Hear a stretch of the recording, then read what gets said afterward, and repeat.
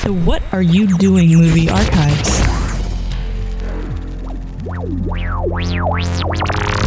Ladies and gentlemen, welcome to Down in Front.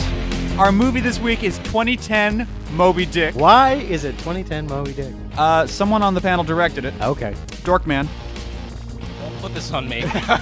Before we get started, go ahead and Process of elimination. pop in your freshly purchased copy of 2010 Moby Dick from the Asylum.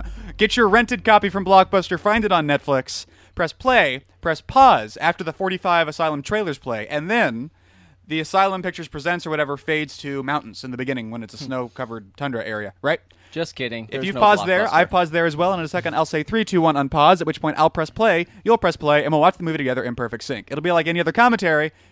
Wait, it literally will be like any other commentary. Yeah. Because we're sitting here with the director of the film, Trey Stokes. Hi. Before we get to that, my name as always is Teague Christie. I'm sitting here with Michael Dorkman Scott. That's still my name, too. Yep. Brian William Fenifter. Greetings. And Trey the Amazing Stokes. Hi, I made this. Let's see. 2010, where was I? Yeah. Where were you when you first saw this movie? Well, at one point I was actually on the set, 3 inches to the left of where you are right now. and I got in trouble, and we'll talk about that. I yeah, that guess. was a great day. Yeah, that was fun. And I just wanted to make sure you Teague were... almost got us kicked off I our wanted, location. I wanted to make sure you were stressed, okay? Yeah, I didn't thank know you. if it was going to be working. Things were going too well until you showed up. I tried. That was a great moment. This movie is... it's going to be... I have no problem shitting on this right in front of you. This is a dopey movie. And it's got a really crappy whale. Thank you. And that being said, it actually does, on a story level, it has an interesting story and a subplot that are going on, and then at some point it disappears into what we'll call an atoll. It goes to the atoll. And does it recover? I think it does. I think it does. I can't wait to hear that. And we'll talk about why, but it has to do with Barry Bostwick from Rocky Horror Picture Show. Thank God for Barry. Frankly, saying the line. Yeah. He says it. And Yeah. He means it. He says it. Michael Dorkman Scott, you were just introduced to Moby Dick. Yeah, this is Fresh. It's fresh. This in is your just been added to the short list of movies I saw twice in the same day. mind. Nice. So, I'm so jealous. yeah.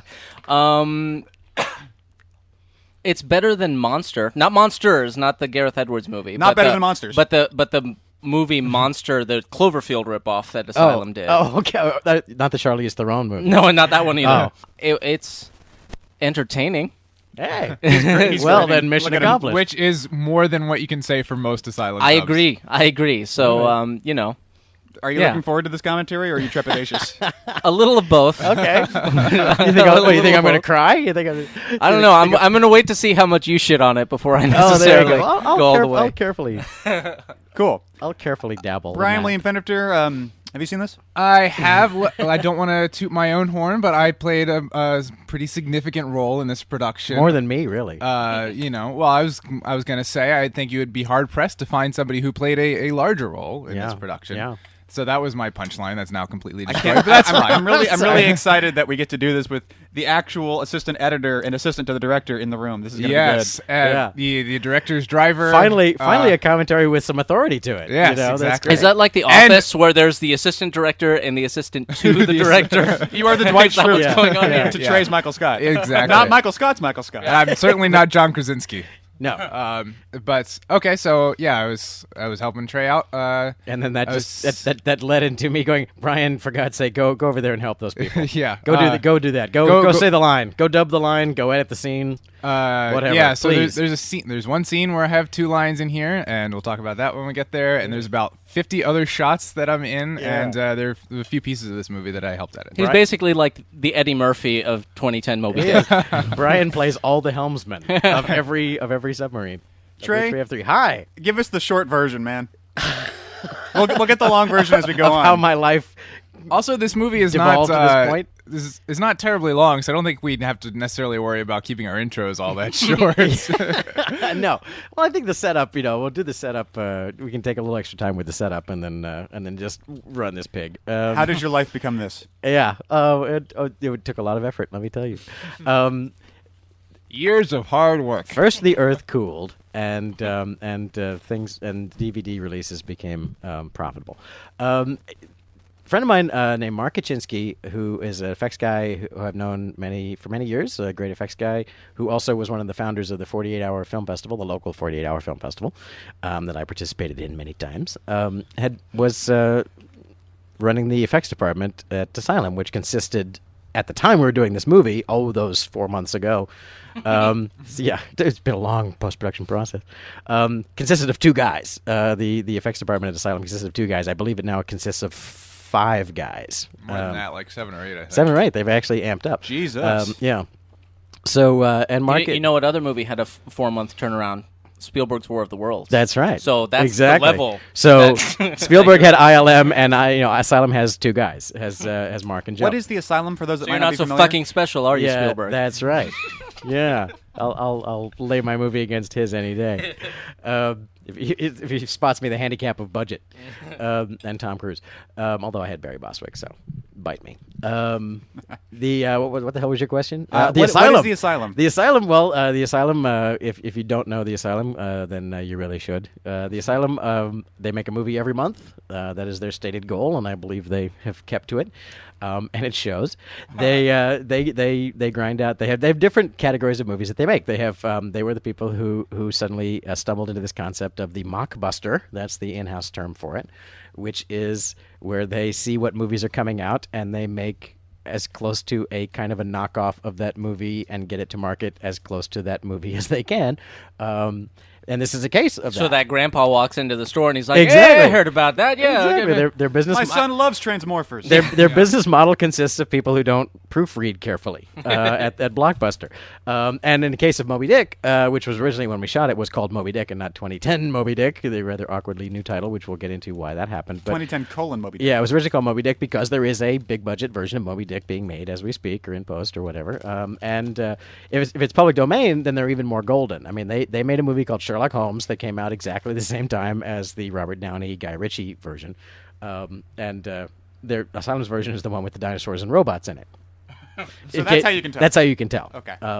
Now I want to see it. So they had, yeah. It's actually, some people say it's kind of good schlocky fun. That was, I want to see that one myself. So that's one of their things is the mockbuster. Right now they're shooting Battle of Los Angeles, not to be confused with Battle Los Angeles, yeah. which is coming out. And then their other big thing is the giant fish, the mega this, mega that, which you see on the Sci-Fi Channel if you have that. The notorious mega piranha, mega shark versus giant octopus. Now I want to be clear. Did they do Sharktopus? Sharktopus they did not do. Okay. Well, I don't care. Because that was, strangely enough, that was the original. That's the original man who could have came up with this business. That was model. Roger Corman's Mr. movie. Corman, Mr. Roger Corman, produced Sharktopus, but he's kind of ripping off the Asylum in that regard. Uh-huh. Strangely, the circle is complete, and now he is but the learner. So that's the Asylum, and it's a very fun place to work. It really is, and Brian, you can jump in any time because Brian's actually spent more time there than I did. I think At this point, I have. yeah, I'm afraid to say. Yeah. And it's an aptly named place. They make no bones about what they do, and they kind of revel in the cheese that they manufacture, and they're not apologetic for it at all. And so if you're gonna get on board the Asylum bandwagon, you have to kind of just get ready to roll in the cheese They and cer- go, they- okay, here we go. They We're gonna certainly make know a what they crazy make. movie. Yeah, they certainly know what they make, which Yeah. is More than you can say Admirable. about Amblin. So I'm sorry, everybody on the internet who goes, wow, these guys are really stupid. They don't know what they're doing. We know exactly what we're doing. We did it on purpose. The best way that they summed it up, and this was actually what was really the right thing to say that got me on board with the movie, was they said, think of it like you're directing our television series. And that was actually the most useful piece of advice they gave me. Because if you're a director, and we talked about this in other commentaries, if you're a director of a television series, you don't get to, I'm going to put my stamp on this. No, yeah. you're I'm there- telling my story. No, Yeah. the producers are telling the Yeah, story. the when story's David already- Fincher directs The Office, it still looks like The Office. It still looks just like The Office because it's already been figured out. The actors already know their characters. You're just going to get to point the camera at things. You don't get to put your individual stamp on it. So an Asylum movie, in the end, is not the director's movie. It's the Asylum's movie. and at any point they will go, all right, we've had enough of you, and now we're just going to finish it however we want to, which didn't really happen to me until the very, very end of the process, and we'll talk about that. They actually, I had a lot of input to it. So, What was your experience with them like on the whole? they're nice guys. There was just in the end, what boned us was the schedule. You know, it's like we literally had to get this movie out the door because the next movie was coming in the door 2 days later, and the post production people had to move to the next movie. Making a movie every month, that's just how it goes. And I brought in. I did effects work. I did over 100 effects shots for it myself to augment the effects department. I brought Brian in as a second editor. Brian edited several scenes in this movie. And even then, we still couldn't quite get the post completed in time. Even then, we still ran out of time, unfortunately. So my overall take on this movie is if you want to see the director's cut of this movie, watch this movie and turn it off before the last 20 minutes. Because the last 20 minutes, what you're seeing is basically a rough cut that was turned into a DVD and sold to people. Nice. I don't know what the hell's going on. It's the Fooled you. In the last 20 minutes, I don't know what's going on in the movie any more than anyone else Okay, does. good. Because when I was watching this, I literally went. At a certain point in the last 20 minutes, I literally said, "I've completely lost the thread of this movie." It's true. It's 4 overlapping storylines which were never refined in editing. It's literally the editor's first assemblage. This is the assembly edit of the last third of the movie. And here it is spilling out into your house. Enjoy. So you're at the point where the Asylum Presents title card has faded to shiny white mountains. As I am here, have your mouse or remote ready, or just imagine that you're watching the movie. 3, 2, 1, unpause, and we're in. Yeah. I love the quick fades where it's like, okay, if we go any further on the stock footage, we have to pay for it. No, we did pay for the stock footage. Did you? We did. We totally paid for Okay. it. I thought In you fact, just got, 10 these are second effect samples. shots. You can see my very bad application of haze to cover up the fact that there's rocks and trees. But yeah, $20 those shots are $20 a pop, man. They cost big money. The first thing Someone had to eat apples all day because we wanted to have those. Exactly. The first global statement I'll make about this movie is we were really, really hurting on time, and the movie had to be 90 minutes long.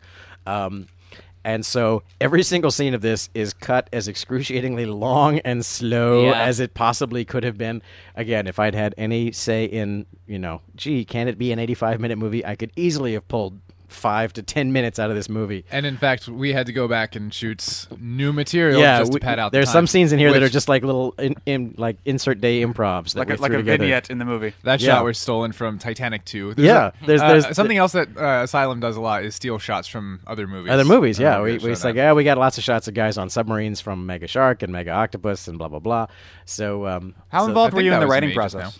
I wasn't involved at all in the writing process until we shot. There are scenes that I pulled director's privilege and we tweaked on the set. Some lines were didn't quite work, or we a lot of times I would try and err on the side of clarity. I'm being the good news was being such a nerd. The movie, for example, the script never explained this whole concept of passive and active sonar, even though passive and active sonar is a major plot point in the movie. And so none of the actors knew. I had to explain sonar to the actors all the time. Okay, so there's when the submarine goes bing, that's active sonar, which is one kind of sonar, and then there's passive sonar in this whole. And and to the editor all the way also. through to the editor, because the editor would when you have a submarine shot, you make it go bing, and I said no, this whole scene. That's me. That's my hand. This Brian's hand in an insert shot. This whole opening scene is about. That's going to happen a lot, by the way. Yeah, this whole opening scene is about passive sonar. The submarine is not pinging; it's listening. Yeah. There's so. This guy, Jay Gillespie, Jay Gillespie, who He rules. Who's very good. He's good. really good, and he's and- great. And the day that I want to do the remake of Also Real me. Genius, or that's right, the cassette Brian, shot. every shot in the movie that has a hand is yours. Moving on. Unless except when it's mine, I double Renee's hand, just like I did in Arc. But the what the hell were we talking about? Oh, Gillespie. Jay is when we do some kind of movie where we need a flashback of young Val Kilmer. Jay is the man because he is like a dead ringer. It's so weird that he's playing young Barry Bostwick and he's actually a dead ringer for young Val Kilmer. He actually, I watching this, I was like, I know him from somewhere, and he actually auditioned for Kung Fu Red as well. Oh, there you So go. I- The see, feature and of he the was short. good. He And was he- good. I he's- was. That's funny. I was just over at Jake Lloyd's house the other day, and his roommate has a poster of some horror movie that he did, and I saw Jay's name on it. I was Yeah. like, holy shit. Jay works Yeah. a lot. He's in the new Hellraiser. Nice. He's got all the new He's going to float to the top because I like him a lot. He's really, really Yeah, he's talented. good. Like a lot. I wanted to cast him. He just doesn't have the right look for it. Yeah. But I was like, I'm really tempted I'm to gonna change remember. the character. Oh, yeah, yeah. This whole- This whole scene was like at the end of first week of shooting. This one, in fact, is at the power plant, at AES power plant, which is where you guys came. I don't know if it was this day that you guys came by the set on your way to Comic-Con, but I'd just been shooting for like 5 days with Barry and Renee and all the main cast, and then suddenly we do this flashback sequence. So it's like I showed up, and now there's a whole other cast. I'm shooting a whole other movie in a whole other place in this power plant, which Asylum goes to a lot. If you can see this power plant in so many Asylum movies, you can see these sets in so many Asylum movies. And the submarine is Ark. The submarine when we get to the Pequod is the same set from Ark. This is literally just rooms in a power plant in where the hell was that power plant? Long Beach? Long Beach. Yeah, Long Beach area, just south of Seal Beach. So one of the things I did, there's two things. If there's any directorial anything that I can take some credit for in this movie is that I used the same technique as we used in Ark. That guy Ben was one was their production Yeah, assistant. he's You'll one of the- see he's a production PA. assistants all over the place. Yeah, so anyone with Oh, that's my voice. That's right. Brian Dubs that guy. 'Cause that guy was German. They would send us. He was Dutch or German or something. They would send us. And on board the Essex we have a French, the French torpedo operator. They would just literally send me actors I had not met, and it's like this whole cast I met that day. Like, hi. Let's make a movie. I've never met you. I didn't have any say in casting you. I don't know who you are. Let's get going.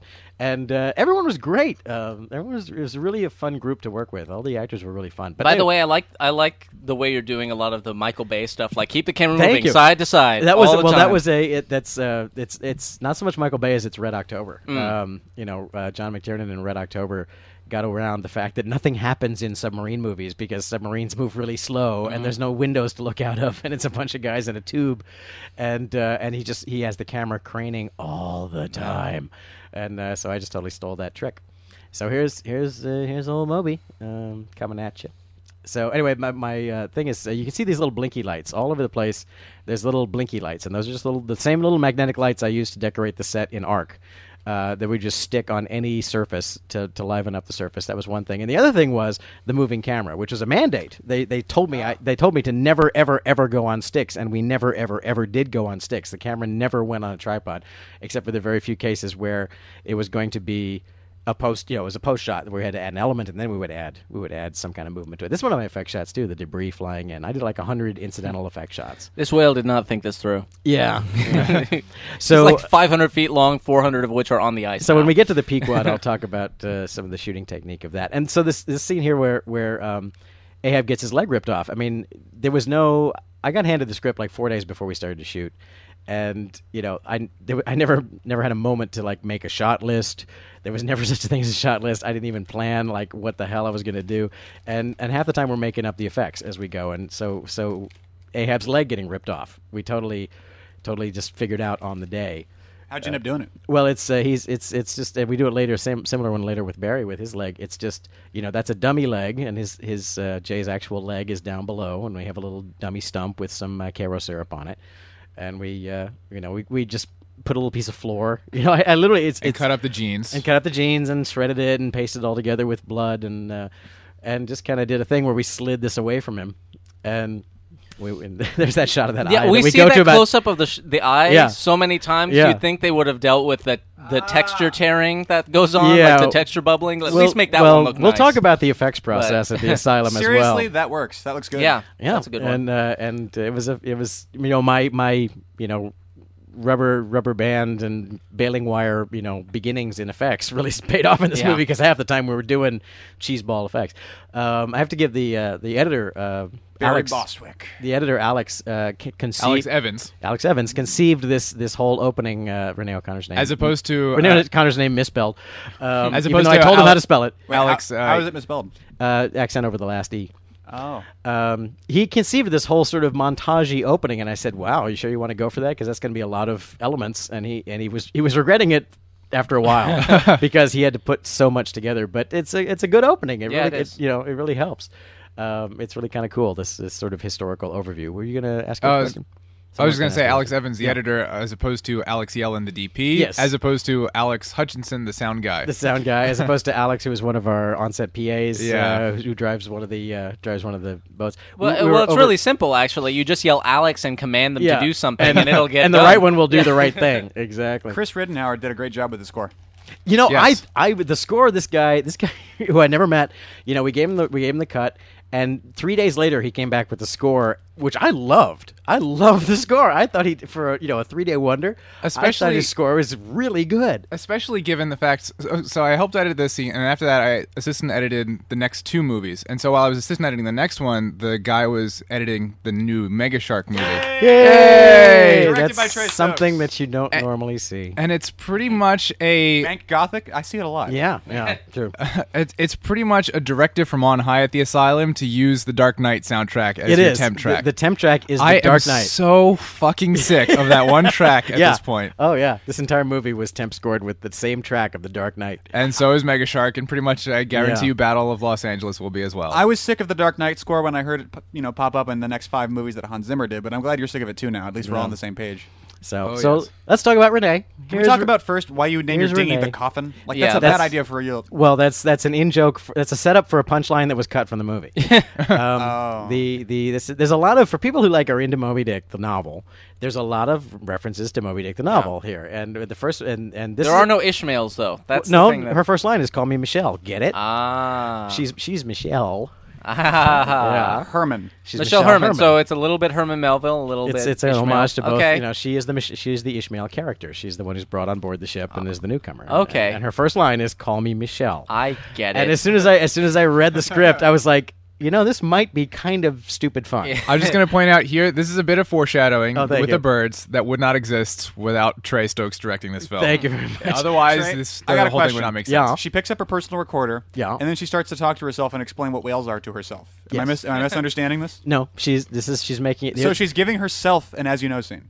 well, but she's not making notes for herself. She's making notes for posterity. Okay. So as you'll see later, when she makes But she isn't asks her she- assistant it to make works sure okay. the But tape isn't gets she back. explaining the premise of her field of study to herself for posterity? No, she's explaining it to whoever might be Whoever listening to listens, the tape yeah. at some point. Okay. And it's not an as you know, it's kind of an as you know scene in a sense, but thank God, because otherwise, in fact, this whole most of what she says is dubbed in later when we realized that we needed to do a whole lot of setup that didn't exist.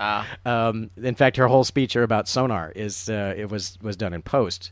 Because one of the producers, David Ramawi, said this whole idea of sonar irritating whales is a plot point, and when we were editing that part of the scene, he was like, "What?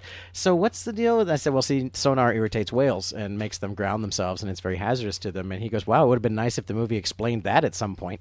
So I said, "You're right." And so when we brought Renee in for ADR, we had her totally change her speech to explain that, the whole idea about sonar being injury inducing to whales. By the way, Renee O'Connor looks very good in a bikini. She does. My God. I couldn't wait to shoot this scene. The backstory, really quick, is of course Renee was the lead of ARC, and we'd done ARC together, and we'd been friends ever since. And when this got handed to me, they had Barry Bostwick already cast before I came on board, so to speak.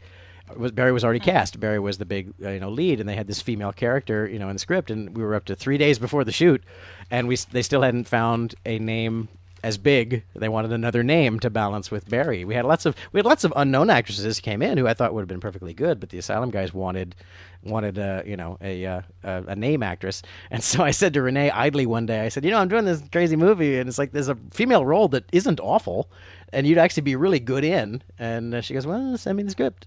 And so she basically, and she has At admitted which later. point you were like, Yeah, let me well, just tell you about it. I disclaimed it like crazy. I said, I'm not saying you should do this. I'm not saying you need to do this movie. But in the end, and she admitted this to me, it's very sweet. She did it basically because, she said, I didn't want you to be alone. Because I was going to be thrust into this setup with all these people that I did not know. And so she agreed to do it just to help me out, which is, I don't know if she still feels good about that. Which is nice. But I'm not sure what her character is doing in the movie ultimately, but Ultimately, it's nice yeah, of her to be there. They're ultimately, yeah, there's Brian. That's there. me, I'm in the- Brian. yeah. Now this is weird. Let's talk about the effects. Let's talk about the effects. The way effects work at the asylum.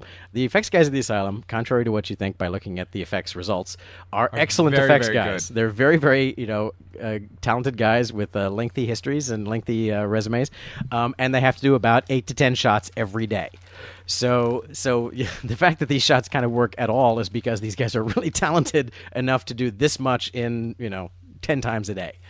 So that's why I did 100 shots myself. They did like 200 shots. The effects guys did 200 shots, and I did another 100 for this movie.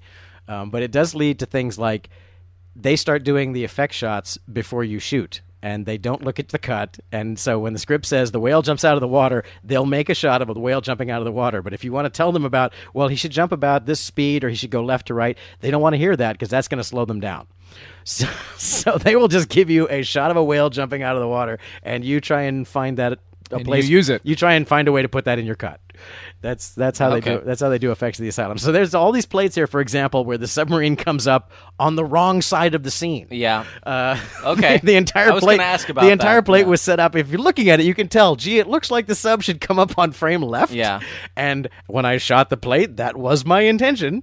But when the shot came back from the effects department, by golly, the sub was on the frame right because they thought that it should be on frame right. So there we go. You can hear my voice over. Are you the prepare to dive yeah, voiceover? yeah. There you go. And Here we are on a is this very a familiar set. Laurel Canyon Studios. This is Laurel Canyon. This is the set that we shot Ark on, the very same set. and if you watch the Firefly episode of Bushwhacked, You'll that's see- the you'll see the set.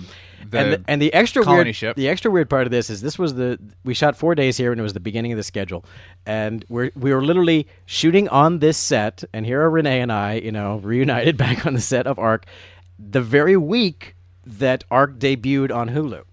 So here we are standing and walking around on the set and shooting on the set, and then going off to the side of the set to make sure that the video that we shot on that set before has successfully arrived on Hulu. At the start of that shot, you're watching down the hallway. If you imagine on the other side of that wall from that set is me sitting at a table uploading Ark. the Ark episodes to Hulu. Yeah. So it was all about that set that week. I find this boat amusing. I don't know why, because I've never seen such a trashy whale watching little great. expedition. This They is- usually have the big ferries and stuff like What's that. weird is I hang out on a friend's boat in Marina Del Rey, which is not exactly this kind of boat, but it's a very similar kind of boat. This kind of boat's called a Grand Banks, and the boat that I like to hang out and crash on, and my friends Oh, wow. is a very similar setup. I just saw some netting in the cabin there because that was also the camera boat. Yeah, When it wasn't on camera, it was the camera boat. yeah. We had 3 boats altogether. We had 2 Zodiacs and this, and in this scene we're shooting from the Zodiacs to this boat, and it's a picture boat. And then when we're shooting Zodiacs, this was our camera boat, and we're shooting the Zodiacs. So we brought these people out. This scene we grabbed all in one morning, and these extras, they literally just said, "Here are your extras." Well, great, let's go. And we have this lovely Russian actress who features later. And once again, I shot plates, and the effects guys didn't have time to ask me what the intent was with the plates, so they put a whale in them where they thought a whale should go. Are these whale shots that we're seeing just stock footage? They are. Okay. They're Yeah, stock. they're the same from earlier. Yeah, exactly. Went to that whale. There's not that many good whale stock foot shots available out there. So you can see we got this. This is crazy because we shot this the morning that we shot the scenes of Renee on her dinghy was shot the same afternoon.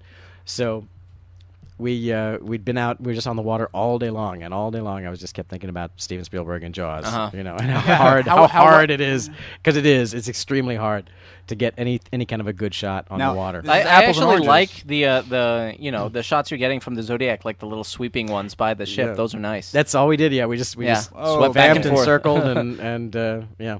So this entire action is not what was either scripted or intended by the director. I don't know. These are just sort of these are the shots we got, so we'll try and kind of make a sequence out of them, I guess. What was your intention? Well, the intention was he leaps up and eats the other whale and then crashes right down on them, as a secondary thing. That's what it feels like we saw. Yeah, well, except he kind of goes up, he goes back down, then he goes. goes There's a sideways horizontal. shot that's from later in the movie. Here's my footprint in the snow shot. I did this shot with all the screens, and you'll never see it again. This is the footprint in the snow of the Pequod cabin. You'll never ever see that angle again. Brian, how familiar were you with Moby Dick before making this movie? I had seen some different versions of it. I had never actually read it. Did you end up reading it? I did because You were reading it when we were shooting it. weren't yeah, you? well, towards the end, the stuff at the atoll was like at the end of the schedule, and we were on the beach, and I had forgotten my actual book like up at the base camp, which was kind of a hike away. Real quick, So I'm just going to say these screens of all these things. There are arc in jokes all through them. Yeah. Go I ahead. noticed Marjorica. There's the Marjorica, there's the Adam, and then there's the Ener, which is Renee backwards. So the cast of, and also the little arc. A lot of those arc graphics are built in those screens. Anyway, go ahead. All the sorry. factoids in this are going on Wikipedia. You know Yeah, it. oh, absolutely. Go ahead. Sorry, Brian. Go ahead. So I was on the beach just hanging out, and I didn't have my book. So I was like, well, I have Kindle on my iPhone. I should download Moby Dick because it's free, and I'm on the set of Moby Dick, so that makes sense. Makes perfect sense. And I started reading it, and got a few chapters in before the day wrapped, and I was like, I should keep reading, I guess. And so I basically committed myself to reading the entirety of Moby Dick on my iPhone, which is not one of my Wow. more smarter ideas, but Did you? I did. I finished did? the whole thing. How long did it take? A few weeks, and that was actually like the last day or two of production. So most of the time I was not reading it on the set. You know what that app should have? It should have a distance thumb traveled thing. Where every time you slide your Yeah. thumb, it just adds that inch. And then at the end Yeah, of Moby Dick, exactly. you're like, my thumb traveled 5,000 feet. A pedometer Flip, for your flip, thumb. Well, flip, flip, flip. The thing is, if you try to track back a couple of pages on Moby Dick, the screen is so small and Moby Dick is so long that it's impossible to try to find with your thumb anything less than 100 pages. You go oh, I need to go 2 pages back. Oh, now I'm like 5 chapters. Awesome. But I did it. And my recommendation to anybody who does want to read Moby Dick but doesn't want to read 100 chapters about how whaling was done in the 19th century, literally start at chapter 100. That's where the story really starts. Holy shit, who's this guy? Barry Bostwick, ladies and gentlemen. Asshole!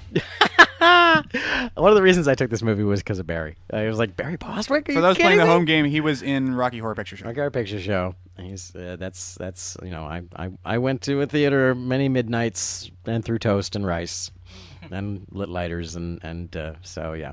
I didn't geek out. I maintained an even strain. I like you that. abided. I like that earlier they established they've been on this ship for like 6 months, and now everyone's like Moby Dick. What? Yeah, it's- how's it happen? Yeah, and some of Well, that 'cause was it's like a some of Hunt that for was October thing. Yeah, some of that was reduced a little bit. There was a little bit more. It's a plot point that's could have been sharper. Absolutely. As I was going to say earlier, is not having gotten my arms around the script. Literally every day was just triage. It was like they would hand me the sides, and here's like a scene written on paper, and I would go, okay, how do I shoot this scene? I didn't have a good picture of like the whole movie, of like how these scenes fit together, and who knows what when, and what the mood was, and what scenes were coming from. It's kind of what you want to be as a director. Yeah. But I didn't have that luxury of time, so I was literally just we'd get a scene, and I go, okay, here's how we're going to shoot the scene, and gradually I was sort of getting a sense of what was happening in what order, and wait, continuity-wise, we should have covered that already, and some things we were able to catch on the day. But yeah, the issue of, and we made some changes in editorially, and we made some changes in audio, and we constantly fixing this idea that it is very much a Red October knockoff, that the crew doesn't know what the captain is taking them into. The setup is that this is a spook ship. We kind of set up that the Pequod is a spook ship, so they're used to doing clandestine missions and not knowing what their missions are. But in this case, it gradually dawns on them that this mission is especially weird because the Navy is starting to hunt them down, and so on and so on. Here's another really nice moment that exists because Trey was the director. Oh yeah. This moment of hey, I'm not where. She's like, I'm not going to help you hunt and kill this whale. That's ridiculous. And Is that your touch? That's a great touch. Barry has to be like, well, wasn't it? I mean, Yeah. that was Yeah. kind of because I'm sure that sophistication didn't exist in the original In script. terms of we had to sort of work out that there's That's Brian me. again, and the camo. I actually do like Isn't the that bit. your car? That was awesome. Well, that in the wide shot We is had not my two car. Jeeps. We had but two Jeeps. this is all the insert stuff. Yeah. This Shot shot in Brian's included is car. my car. I like actually earlier because what was it? She's like, that's not a sperm whale or whatever. Yeah. And he's like, oh, did we get the wrong scientist? And I was thinking she should just be like, oh yeah, you totally got, what is that, a dog? I've never even seen it before. Because she doesn't want to be there, so they could just boot her off. Yeah, you could just drop me off anywhere. That'd be fantastic. Trey, prior to this movie, how much did you know about submarines and whales? A lot, because I'm a nerd. Yeah. So I was actually. Did you have something? Did you play with something submarines at some point? Right? You have a submarine story. How did that happen? I don't tell the story. I'm just. Well, I you worked had on a submarine thing. I worked on the Abyss, and there was submarine business in that, and I stole a couple of concepts from the Abyss. Thank you, Jim Cameron. This set, by the way, is the conference room. This is at the conference room asylum. at the asylum. This is literally just They- threw some props there. Asylum is like the Native Americans of filmmaking. They really use every Use piece. every piece. Yeah, we shot all kinds. My shot, screenshot, totally burned in screenshot. Would have been nice to have the graphic already on the screen, but no. But Tracked nice or to have a corner little pinned? turn. It makes it. Yeah, Was it tracked or corner pinned? It was tracked because it's such a simple rotation. Well played. But it's actually I even matched the depth of field across the screen because the depth of field is so narrow. There's actually depth of field change. So You're a hell of a director. I'm pretty good, yeah. As a director, I'm pretty good at my. There we go. I just like in ARC, I had to use the same thing. It's like I'm going to put so much information on these Yeah. screens that we need to try and make some sense out of this story. I really become very confused about the geography of where the whale is. Oh, and it totally- who's doing what. That's yeah. see that's one of the, okay. There's two major things in this movie. There, where the script itself is all over the map. And I have to say that the script is better than most Asylum scripts. It was written by one of the principals of the Asylum. Paul Bales is one of the three head guys at the Asylum and a very nice guy. And this was one of his little pet projects that he was really excited about. The script made more sense than most Asylum scripts do. Oh, this but is it was this is one of the scenes I edited, by the way. That's right. Although it changed quite a bit after. Yeah, Brian did one of the primary edit on this scene. But one of the things that's just a symptom of it being a first draft and going right to set from the first draft is a lot of things aren't. A lot of things don't quite connect. For example, one of the things that kill us all the time, constantly in post, is sometimes they talk. They measure things in yards. Sometimes they measure. Sometimes they measure in feet. Sometimes they measure in meters, and sometimes they measure in kilometers, and sometimes they measure in miles. And Well, now it's we're totally no rhyme or reason to it. Well, we're in Soviet waters now, so they're metric. Yeah, And exactly. it's just, I don't know. And now we're in Klingon waters, so Yeah, it's kilocabs. So it's in So it's in centons. That's one thing, and the other thing is that I tried to sort of put a stamp on it, but again, in post, when they sort of said, "Okay, the film is locked and you're done," I was going to go back through and make some sense out of all the title cards. So it kind of because the title cards are all over the map, literally, in Yeah. terms of saying where things are and who's This where. is It's like- actually the scene that I have like the most scientific objection to what he's about to do. Honestly. oh, you have no idea. Oh, you have no Trey, idea. now that you're speaking on behalf of the movie, please Yeah. explain how you can rip the magnetic tape out of a cassette tape and put it into a microcassette without ruining it.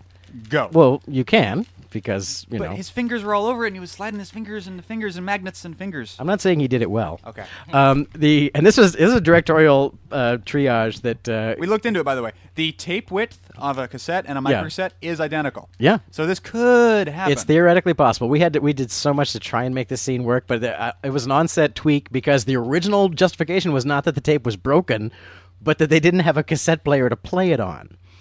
And as weird and strange as this seems, it seemed weirder to me that Ahab is going, yes, I've been holding this cassette for 30 years. I don't have a cassette player to play it on, but I'm going to give it to you. So we came up with this. I said, okay, you know what? I'm just going to, it's not solving all of our problems, but I am going to say it's the fact that tape is jammed up and won't play is our problem and not the fact that we don't have a cassette player on board. So again, anytime you see one of these screens, yep, that's me. I did that shit. That's my stuff. Here's a directorial change I made.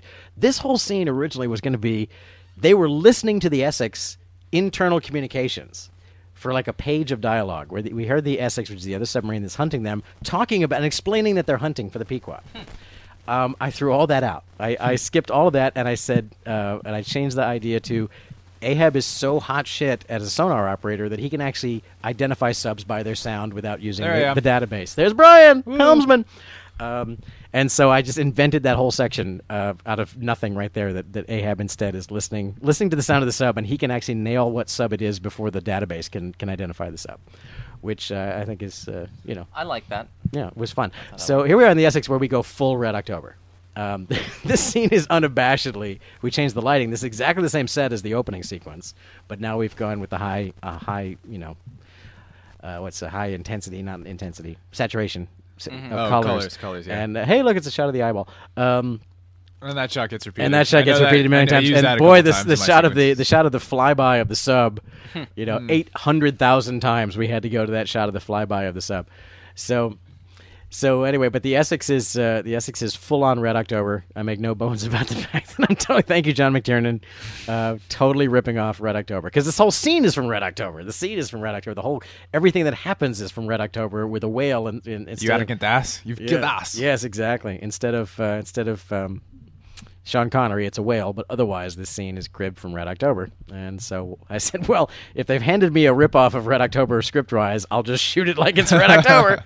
I'm not clever enough to come up with a way to twist it. So Tell me about the DP, because this is a pretty movie. it's a very pretty movie. Alex Alex is a great DP. Alex is a great DP. He's shot about, by this point, he'd already shot like 10 Asylum movies.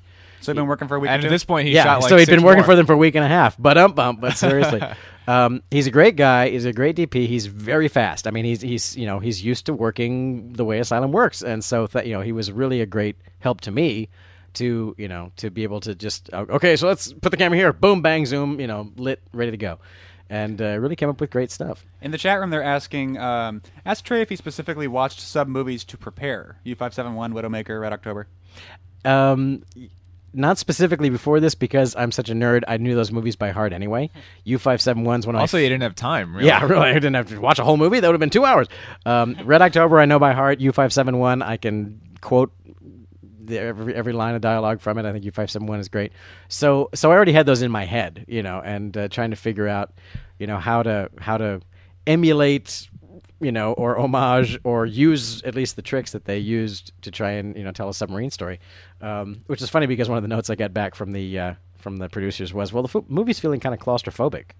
I'm like, I'm sorry, was it not supposed to be? I thought it was a movie about submarines. These guys have a blue fill and a red kicker, and I want to watch this movie with anaglyph glasses and just see what they look like. I would just watch this weird. Be like 3D. watching a normal map from up close. Oh, look, a shot of the whale's eyeball.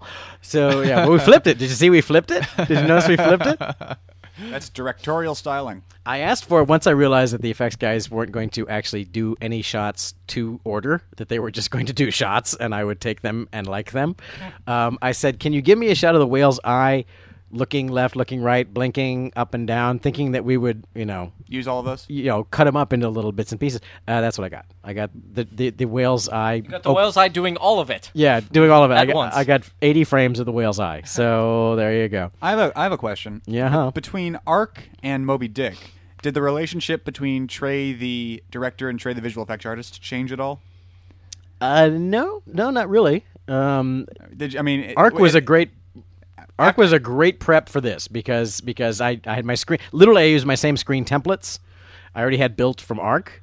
I had some of these walls already modeled, for heaven's sake. Here's one of my hidden effect shots. I turned Kaiser Permanente into the Naval Hospital. Yeah. Thank you very much. That's the Hollywood sign Riverside. right Yeah. You can And see. this is my car again. That's right. And That's I'm actually driving. Brian's car, and Brian's driving. Are you filming? Where's the guy that's filming? Yeah. Is he on That's your Alex in the seat. Alex is Oh, this is the back seat. This was our insert yeah. day. This was one of the scenes we just invented out of whole cloth because we needed to make the movie longer and explain things. So we just sort of like, okay, we'll get in Brian's car and we'll drive to the hospital and we'll say stuff and Yahoo. This was so it was 12 days of principal photography and then a day of pickups Day of like pickups. a week later, and then we still had holes and time to fill. So we just took shoot anything. So on the real day of pickups, we had a red, which is what we shot Right. the whole movie on. But on the second day of just us going around and screwing around, all we had was a 7D. So some of these shots and some of these little mini scenes are Your 7D. 7D? Not mine, the Asylum, A7D. but A7D. Yeah. Here's a hospital room, which is actually the corner of someone's office. Yeah, She's it feels like she's it, laying the on way top. it's shot. Actually, yeah, I know. It's Yeah. like this was the opening scene, the opening of the shot where you see the tubes going up. Literally, the art department, who had like $1 to do the art department for this entire movie, the art department, God bless them, they literally had a baggie full of water with a knot tied in it, hanging off the stand, like that was going to be her IV. And I'm like, I think we're going to frame off of that. I don't think we're going to shoot that. That's a little too much of a cheat. So this literally, they set this up in like 5 minutes. She's lying on some boxes in somebody's office. I mean, it was. I was tired that day. I did not exactly do anything too momentous. There was no movie I could rip off in shooting this movie. This is Shooting this also scene. the end of the day, and that's The fake end of the day daylight. is the dying light. This was actually a pitch black scene before they color corrected it. It was But like the swapping over to English while they're actually still speaking Russian, is that a That's Red Red October October. thing? Yeah, that's it's well, except that they're not. The idea is that she starts speaking English. does But she? thank you if you want Because to she was assume. because he's still doing it with a weird accent, so I just Yeah. assumed that they're still speaking Russian, but we're understanding it in English. Hey, that's so- fine if you want to go that way. I like it. I'm down with it. That's good. This Sure. is that's the awesome. scene where she's like, Yes, Kaiser Soze. We did do an editorial thing in that scene because the original way the scene was written was he pours her a shot of vodka and she drinks it, and she's actual. Yeah, I was like, she's an authentic. He offered it, and I'm like, Yeah, you should know better. She's an authentic Russian person, and she in her charming accent, she goes, "I am dehydrated. Why would I drink vodka?" And I was like, because the screenwriter thinks all Russians drink vodka automatically when offered to them. So we said, okay, how about you refuse the vodka, and that makes Boomer look like the idiot, and that works. It's so like we'll when go with Toons hear shaving a haircut, like they gotta finish it. Yeah, they gotta finish it. Russians have to drink vodka. Cartman has to finish Sail Away. Come sail away. So yes, indeed. So here's another recycle from Arc. When you see Renee's finger pressing this all digital screen here, which is one of my little screens, that's exactly the same setup and exactly the same finger as when she presses a very similar screen in Arc. I actually recycled the element of her finger from Arc. And at the end, we have shots from Arc that I actually just kind of slugged in there that I can't wait to get sued for. Or I just, because, hey, it's the same set exploding again. I already made those shots for Arc. I'll just throw those in. Great. Perfect. With regards to your little blinkies that you pulled in from Arc, the Asylum has fallen in love with those. They do. It's their new thing. Yeah. If you watch Mega Shark 2, Mega Shark vs. Crocosaur, or Battle of Los Angeles, you will see those blinkies all over the place. They bought themselves a gross of those things. They bought their own movie. handful of them. Yeah. Yeah. But I don't think they're laid out with as much care to make them not look like they literally patterns. just are stuck on things. Yeah. And done so in certain patterns, and you're like, that's very clearly somebody doing a thing, as opposed to here where they're kind of random and you don't think about them. Yeah, we tried to make them organic, but boy, people were just on and on about, oh, those blinky lights are awesome. They love those blinky lights. It turns a piece of cardboard into a set, as long as you have it be soft focus. So yeah, Dobie. Where was Dobie? He was away from his post. What the hell? So here's the creepy scene. We're trying to. There's Brian. Brian's one of those guys. Brian's. How many shots do you actually get in this movie? I don't know. I'd actually like to go back and count. Yeah, I know you would. I would always go. Brian, what was your motivation That's in that stolen scene from where Titanic. you heard something and then you turned? To be out of focus, because otherwise you would be able to tell that I'm in an entirely different scene in this movie. How do you get from the submarine to the helicopter? Magic. The magic of movies. I like this bit with the spotlight on the guy. Thank you. That's a nice little reveal. When I read this scene, I was like, okay, I think when we get the post together, this is going to be kind of cool. I'm also one of the floaty guys. I think we can make this work. Yeah. Brian is one of the floaty guys. That guy looks like Voldemort. Yeah, he does. I was thinking that actually. Yeah. I thought of painting his nose out. I mean, he who must not be named. Oh, Jesus. I know. Say his name. Say it. Don't say it. It's cursed. So these were kind of like, it was a real challenge. It's like either this is going to kind of work or it's going to really, really be stupid. And so actually, it's nice that it kind of worked for Dorkman at least. Although I did think it was funny that it's like the photonic mass, so I'm like, okay, I guess they send out photons. He's like, I need a spotlight. I'm like, oh, so I don't understand what they're for at all. Then. One of the things, Paul Bales, I think his brother or someone is a Navy guy, and there are obviously some liberties taken with naval procedure, but a lot of the stuff in this movie. In fact, we cut out a lot of stuff that was so factual it was just kind of showing off factual. But the Virginia class submarine, fun fact, that shot is actual crafty, by the way. There you go. Like, actual craft service. Pick up the crafty table and put it in the. That was the very first scene we shot. That was the morning of the first day. The Virginia class submarine does not have a periscope. It's because, hey, we live in a digital era. It has a photonic mast, which means it's just got masts with cameras all over it instead. So, but that's what it's called. Sorry, but is that for use on like Google Maps when they want to get the bottom of the sea? Like, is it just a little camera that sticks out the top and it looks in all different directions and they can record street view for the bottom of the ocean? What it does allow. Wouldn't stick out the top if that's what they were going to do. Unless they turn the sub upside down. Yeah, the entire bottom of the ocean would look like submarines everywhere. Well, what it does. There's always a submarine on the bottom of the ocean. Did you just spend like a day with the blonde guy, like his second? Did you just spend a day with him, like swallowing hard and just using those? This is the best drinking game of this movie. There's 2 drinking games I can suggest, and you can certainly find more. But One is every time we do a sub flyby, have a shot, fine, we'll be hammered. The other is You will die. That's Adam Grimes, and I'll tell you, Adam is a great guy and a great actor. And when you have another Starbuck? Yeah, Starbuck. Yeah. I like him a lot. I'll tell you, Adam Grimes in the back and Michael Tay, who's the helmsman Queequeg up front, are my go-to guys when I needed to cut away, because that's all I had. That's all there was. So as far as coverage, I had we had shots of Michael Tay turning and looking, and I had shots of Adam looking intense and swallowing hard. And my God, intense and swallowing hard. The number of times. Here's the drinking game with Adam is I went to the well about 8 too many times, but count the number of times that a scene ends on Adam looking perturbed and looking off into space looking perturbed. I think I do it about 9 times. Here he is. And this is one of them. Take a drink. I think editorially I would have reduced the number of if we weren't struggling to make every frame of this movie fit together. Here's an invented scene. Here we go. This is insert day. This is a literally 7D. we piled up a bunch of stuff in the corner of the asylum and improvised this little scene. We even gave this guy a name from Moby Dick, Perth. Perth is the blacksmith of the Pequod. Yeah, and it was because I had Moby Dick on my phone. Yeah, It's like, I'll looked just it up on open Brian's and- iPhone. We broke the set. And then we said, wait, he should be someone from Moby Dick. Yeah. And we actually came back. He got back in a costume, and we shot him saying his name was Perth. So this guy, engineer, is In a second, Moby Dick doesn't he reference. say, I'll need a driver? And then he says, Brian Brian. Testigo. Brian Testigo, which is not me. It's the in another guy a coming second up we're going later. to see a helicopter with Brian flying it. Not Not yet. Later. Yeah, a different helicopter. Okay. Yeah, the Osprey. I'm still going to put that Fly next by, to, take a drink. I'm still going to put that next to Captain Ammer in my little coincidences that I don't think are Yeah. coincidences thing. Yeah, I like the little joke where he goes Colonel and we have the sound of the tool dropping, which is like he's like so panicked. And it was one of the fun things we came up with this little motif of Boomer's magical ID that we never show what that ID is, but everyone freaks when they see that ID, whatever it is. It's basically the it's suitcase from Pulp Fiction. It's his golden ticket to anything he wants. It's a picture of him fucking everyone's mothers. Yeah, it's See some kind of this? terrible scene. I am your father. Move. This section Give here. me an airplane. Here's a say. That's how it works. This section here, by the way, we totally invented editorially. It's a scene that didn't exist, and it's actually made of parts of other scenes that got rearranged in time and a lot of time.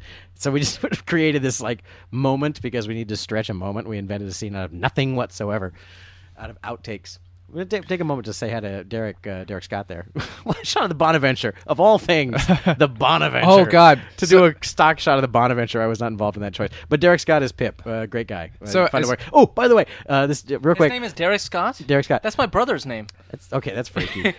Here's the shot. These shots of Boomer on the tarmac, which is actually at the exterior. Okay, so the guy on the right will show up in my helicopter shot he will later also on. be your navigator. He's also in Jake Lloyd's short film. But these Weird. are effect shots that I had to do because we got this shot. You'll see it's magic hour. We only had one take of this shot that was usable. And Boomer, if you look for it, Boomer had a hideously obvious lavalier mic, which I did a hideously bad paint out of for all of these shots. He looks like he's got a white lump on his chest, and that's me painting out his lavalier mic for thousands of frames. Is that the place where I screwed you That's guys up? that's Yeah, AES. that's That's AES the as exterior. We shot Okay, that so at here's AES. the thing. I've never been around like a union operation factory scenario where you go in through the gate and they say, okay, you're on the list, and you go and you park over there. You have to wear a hard hat. and Yeah, it's all that very- shit. I have absolutely no experience with that whatsoever. It's a real working power plant. Yeah, It's yeah, part yeah. of Los Angeles' power grid. And there are signs posted 20 miles an hour, and I was driving 25, and a guy in a golf cart chased me down and then screamed at me for like 30 seconds. And I was just staring at him like, I don't know what just happened. The issue. Here you can see the missiles over her that are hanging over her Yeah. are props from Iron Man, and you can see part of the Stark Industries logo on one of them. Yeah, they're left over. coming up. This is one of the few scenes where I got to stretch my legs as director, and I was like, the scene originally said she's sleeping peacefully under the missiles. There I you said, go. no, she's not sleeping peacefully under the missiles. I like the idea that she can't sleep because she's lying underneath some frickin' missiles, and so we made this little scene out of it. There you This go, you actually can is see it. pretty. Yeah. You can see it says Stark Industries on the missiles. Anyway, The issue was.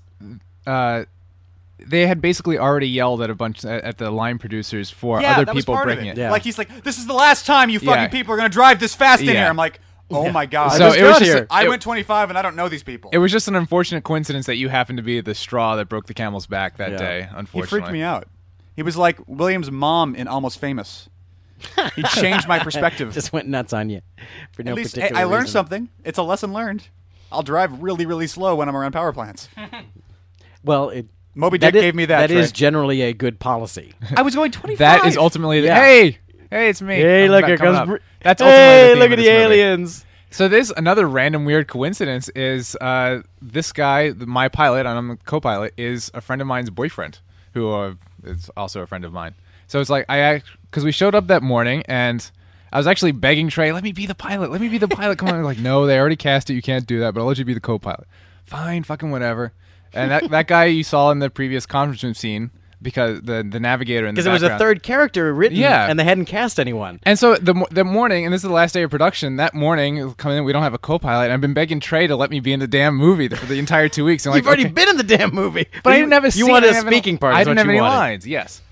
So There it was again, take a shot. They hadn't cast any co-pilots, so I was like, come on, let me be the co-pilot. And there was also this third navigator character, which they hadn't cast at all, even after we haven't cast the co-pilot. Well, Doesn't the okay, you do Navigator it. have more lines than you do? Yes. Yeah, he does. Yes. And the whole day I was like, well, they haven't cast. There I am. There he There's is. my There he close-up. goes. This is Brian's big moment. And his haircut. Yes. That's the haircut that I got specifically for Yeah. this. He ran out and Brian said, "I'll get a haircut right now." I did. It's like, all right, go. Do I it. did. How far did you have to go to find a hair place? Like 5 minutes, super cuts. And you just said, shave it, go, go, go, Yeah. go. Yeah, it was Got like $10. military Boom. cut. Boom. We even But- reimbursed him for the $10. Were you free like a haircut. little perturbed? Was it like Full Metal Jacket? No. We should have taped that. Although I will say, I mean, I've mentioned before that I was in ROTC in college and then wasn't, and that was the first time I had a military regulation haircut in all that time. But anyway, so they hadn't cast the navigator even after I jumped in as the co-pilot. So I was like, well, I guess I'll just do all the navigator lines too. And so we get up, and Kevin and I are in the cockpit thing, and it takes a minute to climb up, and everybody's set up. And it's like, okay, so Trey, I guess I'm doing the navigator lines, right? And so the line producers are around too, like, no, we should actually call somebody in and do it. And I'm sitting there going, you're fucking kidding me. Come on.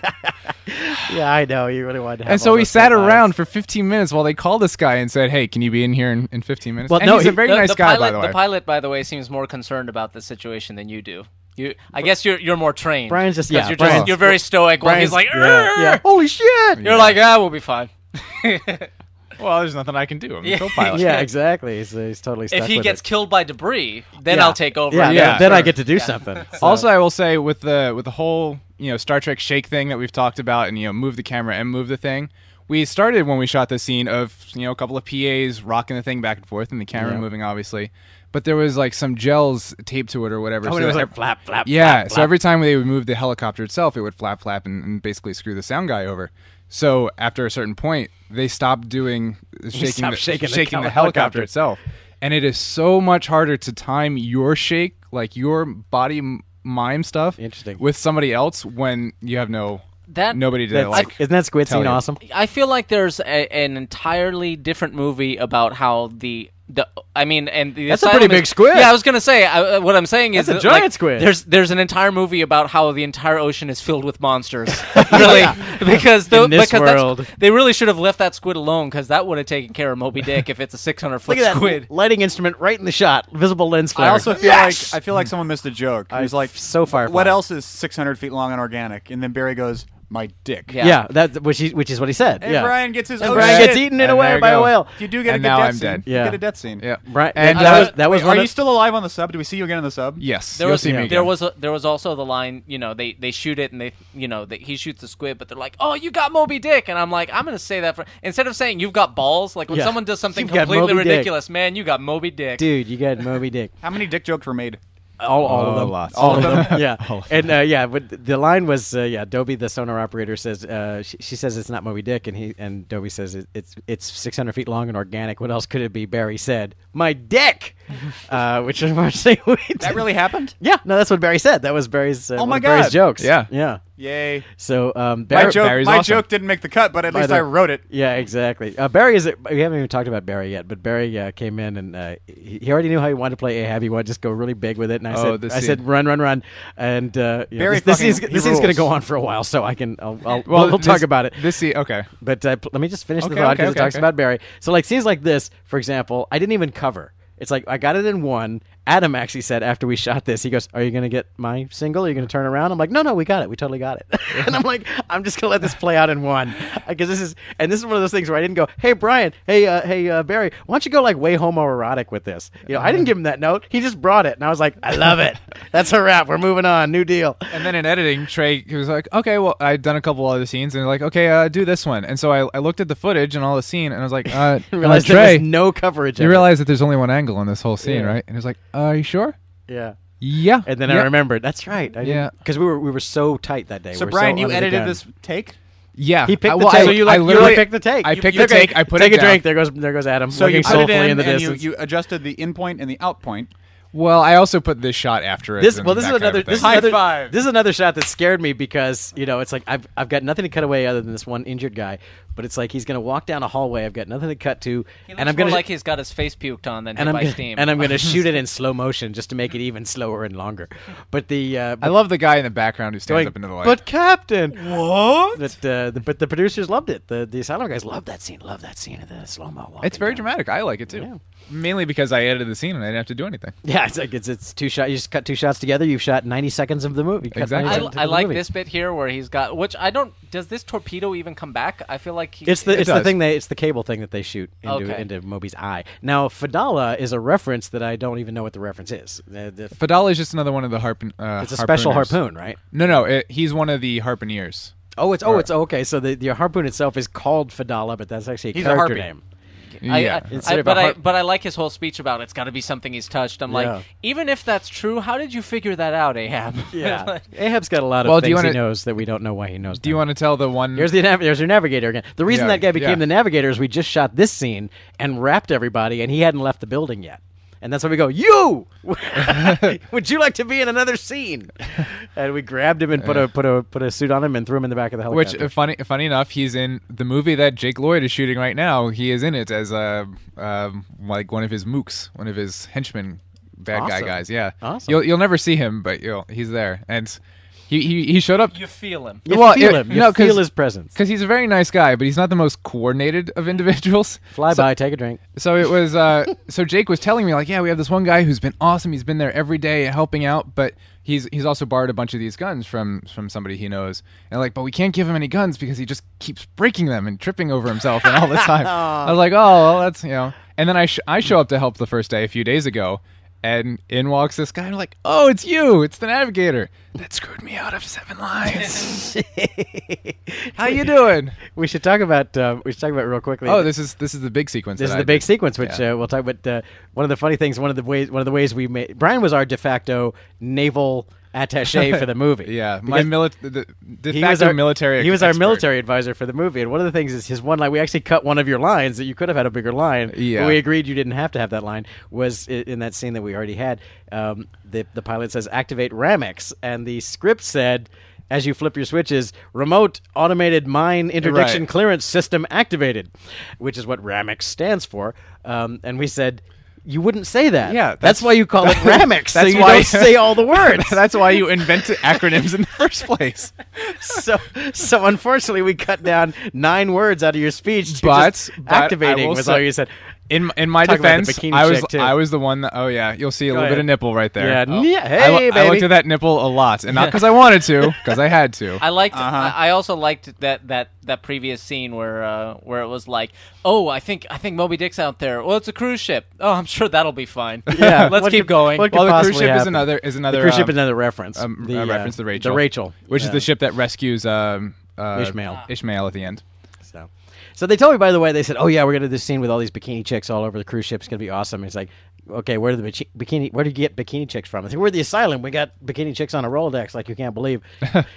Day of the shoot, 1 girl. We got 1 girl. So like, oh, this is my party on the boat. I got 1 chick in a bikini, and she looks like, I can't believe it, huh? She looks like 70s era Jenny from Forrest Gump. She kind of does. She's killing herself and Freebird is playing. Appearing in movies like this.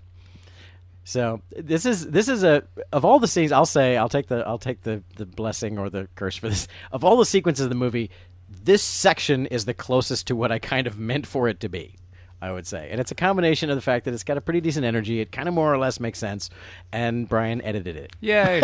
I will say I'm very proud of how the sequence turned out. Thank you very much.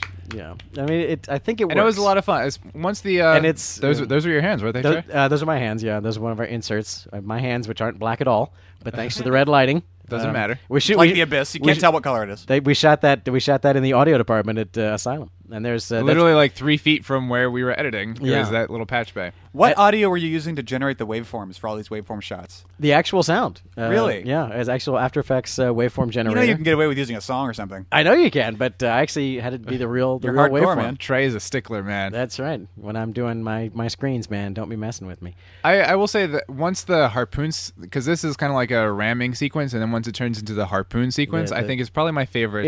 It works pretty well. I think it works, as well as considering, we're just making it up as we went along. Yeah. It worked out pretty well. And it's made of 1,000 little bits and pieces, shot all kinds of different times. Now we had to fix one thing in post because another thing that got by us and we didn't really hit us. Got by me too. Yeah, it didn't hit us until we were done editing the sequence, and suddenly we realized the distances that Renee is calling out started at like 300 meters and counted down from there, and then we went, wait a minute, the whale is 500 meters long, which means he's like half of his own length away. And it still takes him like 20 seconds. And very slowly creeping towards us. So in post, we had to totally redub it and re-edit it. So he starts at kilometers and looped her lines. So the distances made sense.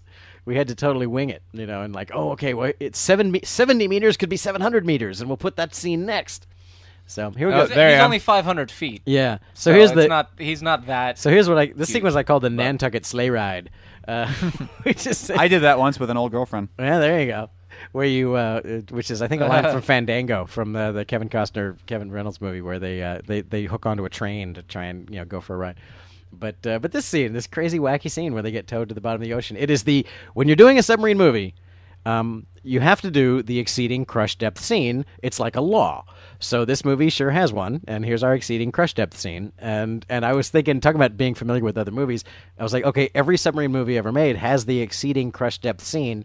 How can I bring a new spin to that? And having a giant whale tug them wasn't enough? The insert of the depth meter is probably my favorite screen burn, and I like that. Thank you. I like that one. And the way the camera's going like in and out, like, whoa! Thank you. It's an all digital shot. Thank you very much. I love this. It's entirely invented in post exactly for that reason, to nail it in, as to, that's... I just put wacky camera shake all over it, but it's an entirely digital shot. I love the little interaction between Starbuck and Ahab in this whole thing. And we'll talk about Barry. Ahab is scary. Yeah, we'll talk about Barry. On this. We'll talk about Barry here because this is the thing. Barry, Barry would say, "Well, I was thinking, because Barry spends the whole movie on his feet, pacing around the control room. He goes, "What if in this one I just sat down?" And I said, "I love it." And we just figured out, and that put Starbuck in front of him like this, and I said, "This is great. He's just going to sit there. He's literally going to sit. Most relaxed. Yeah, he's literally going to sit because, well, the idea is, As much as you can tell, you can say if it worked or not, but we're trying to at least make a movie out of this. The idea that he's hooked the whale. He's got Ahab has what he wants. He has hooked the whale, and he doesn't care what happens from now on because he has finally caught Moby Dick, and that was his goal. And the idea that that Starbuck is like, you have to stop this, and Ahab goes, no. He doesn't go no, but he shakes his head he just very clear, I'm not going to. Yeah. And Starbuck takes it upon himself to go, okay, I'm going to countermand your order, and he stands up to start to do that, and the timing just works out. There's Brian's hand doing emergency blow. Yep. And this scene of the depth gauge reversing itself leads to one of my favorite over-the-top whack ball shots. Here we go. I so wanted the audio department to put like Roller Coaster Girl screaming. It's even got a render flip in it. I love it. It's even got a render bug. Because I edited most of that sequence without even an animatic, and then when I first had that animatic and put it in, I was like, Trey, is that really the shot? Are we really doing this? Can I please cut the first 60 seconds out of this? Like, nope. Gotta keep it. We need every minute. Yeah. This movie has to be 90 minutes long. Are they outside? No, it's a big white scrim out there. It's the same helicopter. Same helicopter that everyone's in. Yeah. It's just been color corrected. It works. Yeah. Now, some of these helicopter shots are pretty good. But hardware that sub is not so. Metal it's in sunlight is pretty straightforward. You can make that work. And also, as you said it in the Monsters commentary that hard body is easier than soft body. Soft body. So and also, I think the hardware VFX shots are much more successful than whale shots. Unless the hardware is in the water and getting splashed on, then it's tricky again. I think the VFX guys know, like, okay, we're definitely going to go back to the well on these helicopter and Osprey shots, so we're going to put in a little extra time so we can use them in future movies. Often they're off-the-rack models that they just bought. I like his line, I have no problem seeing white as evil, because his eye line makes it look like he's looking at Renee and not Ahab. Yeah. As he turns around, she did this to me. She's even whiter than Barry. We're recording this before the movie is officially available, and someone in the chat asks, is there both a Starbuck and a Boomer in the movie? Yes. Yes. Cool. Yeah. Is there a Boxy? There's not a Boxy. There's a Pip. There's a Michelle Ishmael. There's Moby Dick. Stub. Tashtego. Fadala. Now, what is the... And the coffin, which we never got around to explaining, but the coffin is, again, they cut the entire ending. The producers made an editorial choice that I was not involved in and cut the entire ending, so the coffin at the beginning is a setup that doesn't ever pay off. But so people who know the book are going to be thinking there's going to be a payoff, and there's not going to be one. What would the payoff be? The payoff at the end of the movie, the end of the book, spoiler, the Pequod is sunk and Ishmael survives by clinging to a coffin that floats up from the ship. So there was I see where you're going. Yeah, so there's a whole scene where we changed the line to match it because they brought her they ship brought on, her sub on they brought her ship on board. So and which was another editorial choice because the script said scuttle it, even though the ending said the coffin pops back up after the Pequod is destroyed. So I said, well, they can't scuttle it; they have to have it because it's in the ending.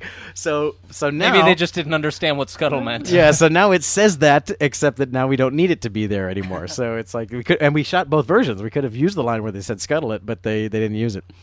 I said, put the scuttle it line back now that we don't need it, which happened many times. I mean, editorially, because especially at the very end of the movie. End of the schedule, there's like coming up in the atoll sequence. There's an effect shot that I did that isn't in there. There's just the plate. And it's like, it would have been nice if they'd used the effect shot and replaced the plate with the effect shot, but I guess we can't have nice things. Did you do the visual effects at home or at the office? I did them at the asylum. I had to learn to use a Mac. Oh, doesn't that suck? Yeah, the only computer they had that was available that no one was using was a Mac. I've been doing... So the first time in my life, my entire life, I actually used a Mac. I've been doing effects and After Effects stuff on a PC for like 4 or 5, maybe 6, 7 years. And then at one point, I was working at this place that had nothing but After Effects on Macintosh. And I'm like, all right, I can make this work. But like, I use a lot of Photoshop when I'm doing compositing because I'm always just making stuff and pasting it here and there and everywhere to make it look the way I want it to. And everything's wrong. It's like a dream. Yeah. It's like you know what you're supposed to do and your hand does that and then it doesn't give you the result you want. Yeah, I know. Just switch from control to command. And I know. It's like that was the big breakthrough. Once I finally muscle got memory, okay, though. the little clover leaf is control, then I'm okay. By the way, one of the nice things about the movie that was kind of fun to be... Wait, it was going away from them, but the feet was still counting. He remains at 300 feet the whole time. Well, he does. That's the plot point that they explain here. Is that he knows that 300 feet because he's seen Red October. Apparently, he knows that that's the distance that they can arm torpedoes. So he won't get any farther away. This sequence again. This scene here, half the shots. I'm sorry to say that the effects guys gave us, we couldn't even use because they were so out of context. It was like that doesn't fit the sequence at all. And, of course, then they would get mad because, we did this effect shot. It's like, well, this is a case for asking us what shots you should do because that shot doesn't fit in what the edit is. But one of the...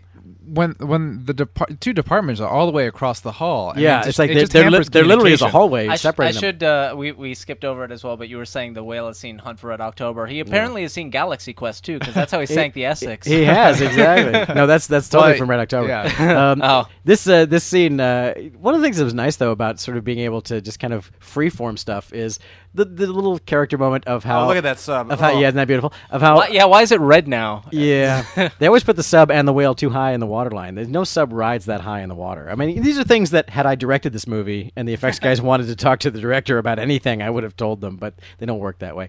Anyway, it was a nice. Like I said, when we're in the sub, I feel like it's my movie. When we're outside the sub, I don't know whose movie it is, but it is what it is.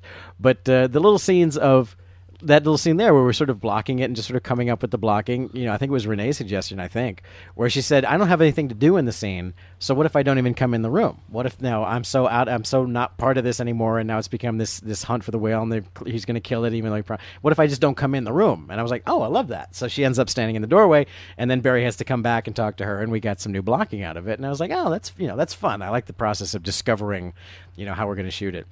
And I should. I can also mention that I totally, as far as shooting that whole control room scene, which is a set on the same set as Ark, but we never shot that set in Ark, so you don't see this set in Ark, but it's right next to the main set.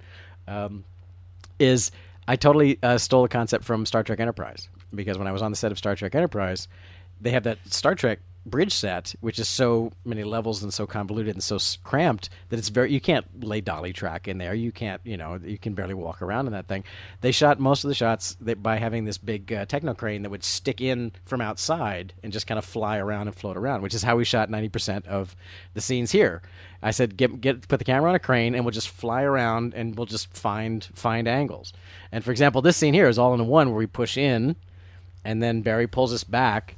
And you notice how everyone forms this tableau. And I felt so self-conscious. I'm like, this is such a cheeseball shot, but I'm going to do it. I'm going to do it. And so we ended up with this little cheeseball shot. Here's the guy handing out guns. Here's yet another scene, which I kept pushing off the schedule, and they kept insisting it come back. They wanted the lock and load sequence. And I'm like, oh, my God, that's the most cliched sequence of all time. The thing that baffles me, though, is there's this big lock and load sequence. It's like, all right, we're going to go do this. And then this. And I don't even know how he got on the boat. And then they're gonna just sit around and talk for a while. Cute story about that. Okay, this whole section there's about 2 minutes missing out of the movie there because I was saying exactly that. What you said. That's exactly what I said. Yeah. I said because right there is actually the DVD layer change. Like it skips for a second right there, and I'm like, I feel like the layer change skipped over a couple minutes, and not just. There were two things that this is the other major scene that I edited, by the way. Also, which I'm very proud of. Which major scene? Major scene. Barry definitely brings it. Barry just all I had to do in this scene was just watch on the monitor and keep everyone fucking quiet. I was just like keeping I just kept the crew like, shut up, everybody, and just watch on the monitor.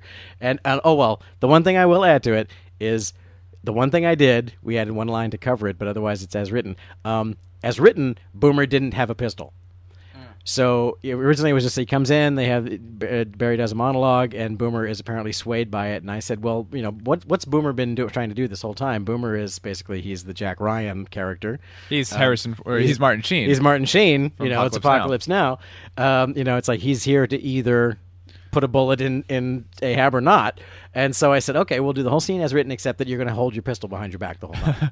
And that's it. And that's only because you didn't have a table to literally put it under. Pretty much, table. So you would have added the line, save your ammunition. And so Barry's line, what Barry said, that's great. And Barry always liked that Ahab is always one step ahead of his opponent. Mm-hmm. That Barry that Ahab knows he's got a gun. Mm-hmm. And so he says, you're not fooling, you're here to kill me. But, so it's very Apocalypse Now. But, Barry just added that line about, so save your ammunition, you're going to need it. And we all said, okay, well, that brings a little more to it.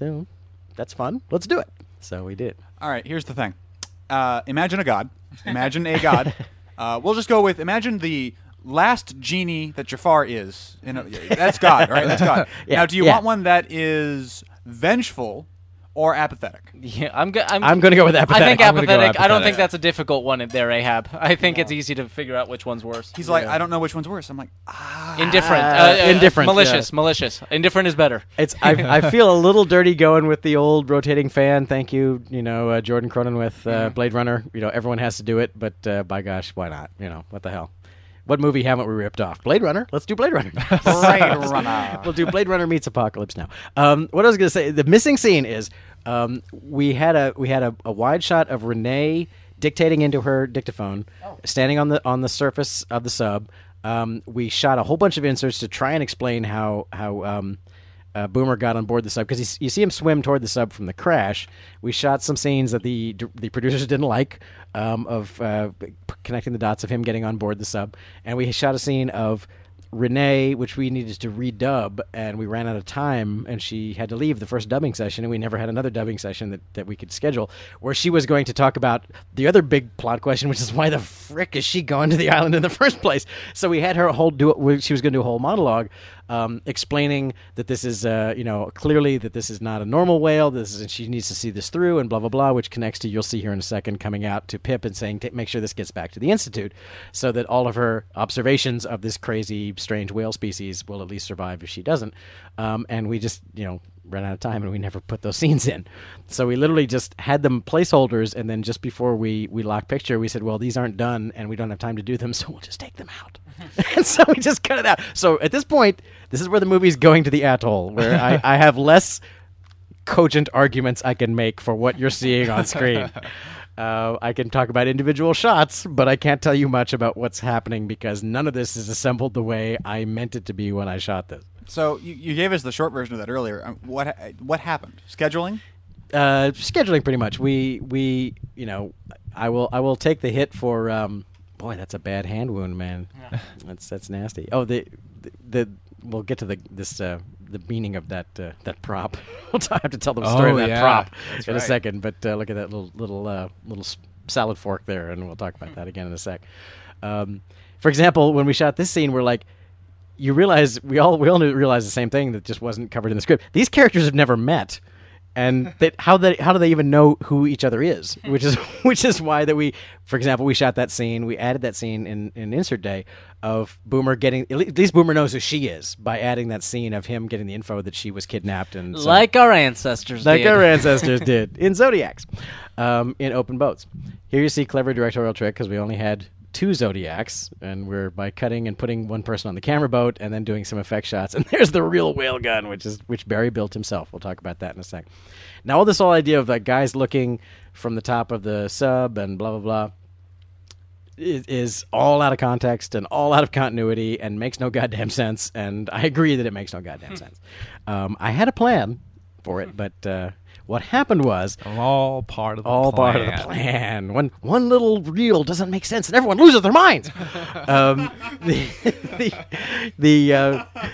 We lock the movie by reels, and because it has to go downstream, to color correction, final audio, scoring, et cetera, et cetera. So we locked the movie by reels, and we locked reels 1, 2, and 3 with the producer, with David Ramawi as the main guy who signs off on whether a reel is locked. And so we had done 1, 2, and 3. Reel 4 starts somewhere in this neighborhood. I'm not sure exactly where reel 4 begins, but we're in reel 4 now. And one night, I literally stepped out of the room. We had just locked reel 3. I figured that the editor and I would have another day or two to finesse reel 4. I literally stepped out of the room for like an hour while they were just doing some mopping up and doing some details. I'm like, Ramawi, because David Ramawi will do like, well, can we look at different takes or something he'll want to change, but it wasn't major. I stepped out of the room, and when I came back, he'd locked reel 4, and I said, reel 4 isn't a reel yet. Reel 4 is a rough assemblage of scenes that we haven't begun to finesse. It doesn't have any effect shots in it, not even animatics at this point. And he goes, no, we have to move on. It's locked. And then we proceeded to like try and triage reel 4 for the rest of the production cycle. We kept trying to go back and fix it, where the real problem with reel 4 was it was never assembled in any kind of coherent order to begin with. So it was always Band-Aids on a heart transplant. So there's a lot of things I tried to do to kind of fix reel 4 and kind of, well, I'll make some more screens to try and explain what's happening, and maybe we can take another effect shot and maybe get them to do an effect shot that may explain things, but it doesn't make no goddamn sense to me. She doesn't seem nearly shocked enough at all of this happening. She just puts her hands on her mouth. Feel free to point out all the things that are wrong with this reel, because nothing, like I said, nothing is in continuity and nothing is happening in the order in which I meant it to be. What changes? So it is whatever you take from it is perfectly valid. What changes need to be made, or would you have made? Well, it's 4 overlapping lines of action, all of which need to be, there's 4 different stories being told here, and that's the kind of thing that you kind of have to finesse, how you edit them together. So it's just sort of like, this happens, but it lasts way too long, and it's supposed to be happening contiguously with this other event that's happening, but which you haven't seen yet, and the whole torpedo business and everything else. I just saw that country club thing that was in the background. Oh, nice. Did you see the building? Yeah, just briefly. Cool. On the abandoned island? Yeah, on the abandoned atoll. Most of the times we painted out things, but sometimes we didn't quite get to it. I'm okay with the cross scene, because the cross scene is its own little segment, and we did work the cross. And Brian, didn't you? No, I didn't work the cross scene at all. Okay, so me and Alex. I think we're done with my scenes at this point. Okay, the cross scene. Yeah, it's a wrap for Brian. Whoa. Yeah, Brian as an editor. Although I think we see you die or something later. Oh, I'm sure. But But the cross sequence is, I call it cross sequence. This sequence where he puts a cross. Yeah, on he his makes leg. a cross out of his leg. And Barry, I'll get back to the gun in a second, but Barry also built this rig himself, this leg rig. He built himself. Say that again. This leg rig, this cross leg rig. Barry Bostwick. Barry Bostwick built that himself. rig himself, and he also built his gun. He built that whale gun, and I haven't told that story yet. But he built this cross leg. I was prepared to skip that from the movie entirely.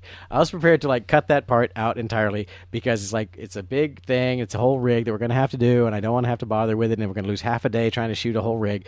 But Barry loved it. And he came to the set having built a whole thing. See, I got this build where I put my knee in like this, and then I figure I'll put it on, and I was like, oh my god. Okay. This is going to take forever. Yeah, and it did. It took. We lost a morning getting the whole cross gag done. It looks great. But it's I'm screw it, it's fun. And so, and he's happy with it. And I got to contribute some of it. I did some, there's a little paint out I did. But my contribution is coming up in a sec when he knocks the arms off the cross. I said, here's how we're going to do it. You're going to put your left shoe on your right foot, and then you're going to stand holding the cross as if it's your other leg, and then you're going to hit it with the rock. So no one understood what I was talking about. I was like, no, seriously. I get it. Put your left shoe on your right foot, hold it like it's as if it was your other leg, and you can puppeteer it like you're walking and knock it off. And then suddenly Barry went, oh, that's genius. And I was like, it's not my first rodeo in terms of practical effects. So let's do it. So here it comes. Yeah. So here he's holding. He's got his foot on the shoe on the wrong foot, and he's holding it with his one hand, and he's knocking the legs off with the other, and off he goes. And there's your insert shot. Now, gun. The gun. When we were shooting that scene in the By the hallway, way, that gun is like 45 feet tall. it's fantastic. Yeah. It's a really, really huge gun. We're shooting that scene in the hallway. Our hardworking art department, who had $1 to do the whole movie, came in, and he was supposed to have this. The script wasn't specific about it, but it said he has some amazing gun to kill Moby Dick with, and our art department guys walk in with a spear gun, like you'd shoot a bass with. An off the rack spear gun, about 4 feet long. And Barry, Barry rolled with the punches pretty good. He was a great guy, very easygoing. He understood, that we were a zero budget movie. But he saw that one. But he literally he had to call bullshit on that. He literally said, "I'm killing a whale with this." That was his very gentle way of saying no. And so what we did was we took the dart off of it. We ran to the prop truck. We found some chunks of metal that they had. We made a different tip, and we said, "Okay, this conversation will be about the blade." And we'll have to, when we go to the atoll. Also, who is he?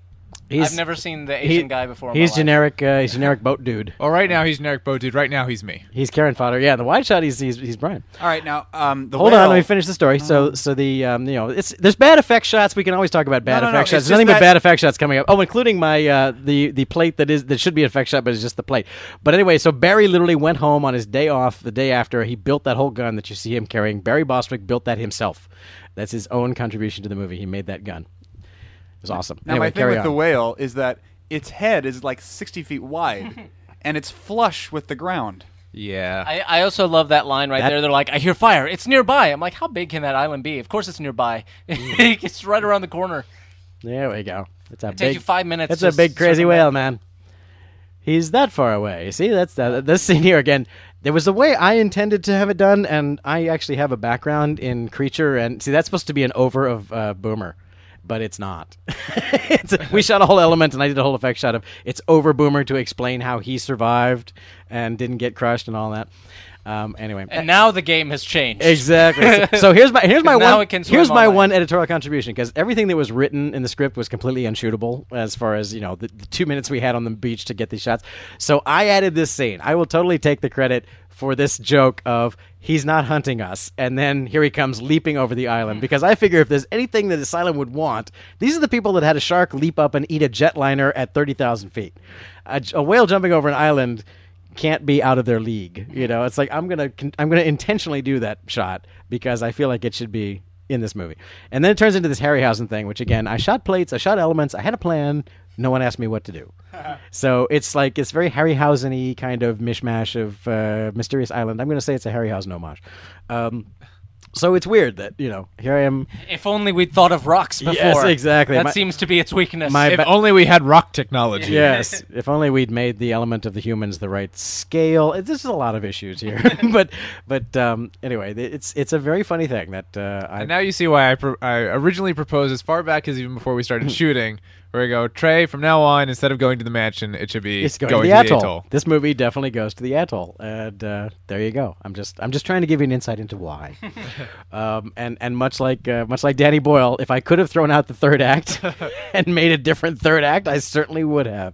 But we did our best. Why is the whale so pissed all the time? Why is he always with the pissed? Because he's the devil himself. Actually, I was saying when I watched this the first time, like I'm like, I am in Ahab's corner on this one because he's chasing after everyone and killing boats for no reason. I was on his corner until he was like, "It's the devil himself." I'm like, all right, I'm less in his corner about this, but I still think the whale should probably be stopped. The whale's totally a dick. Yeah, the whale's a douchebag. There's no doubt about it. The whale's a douchebag.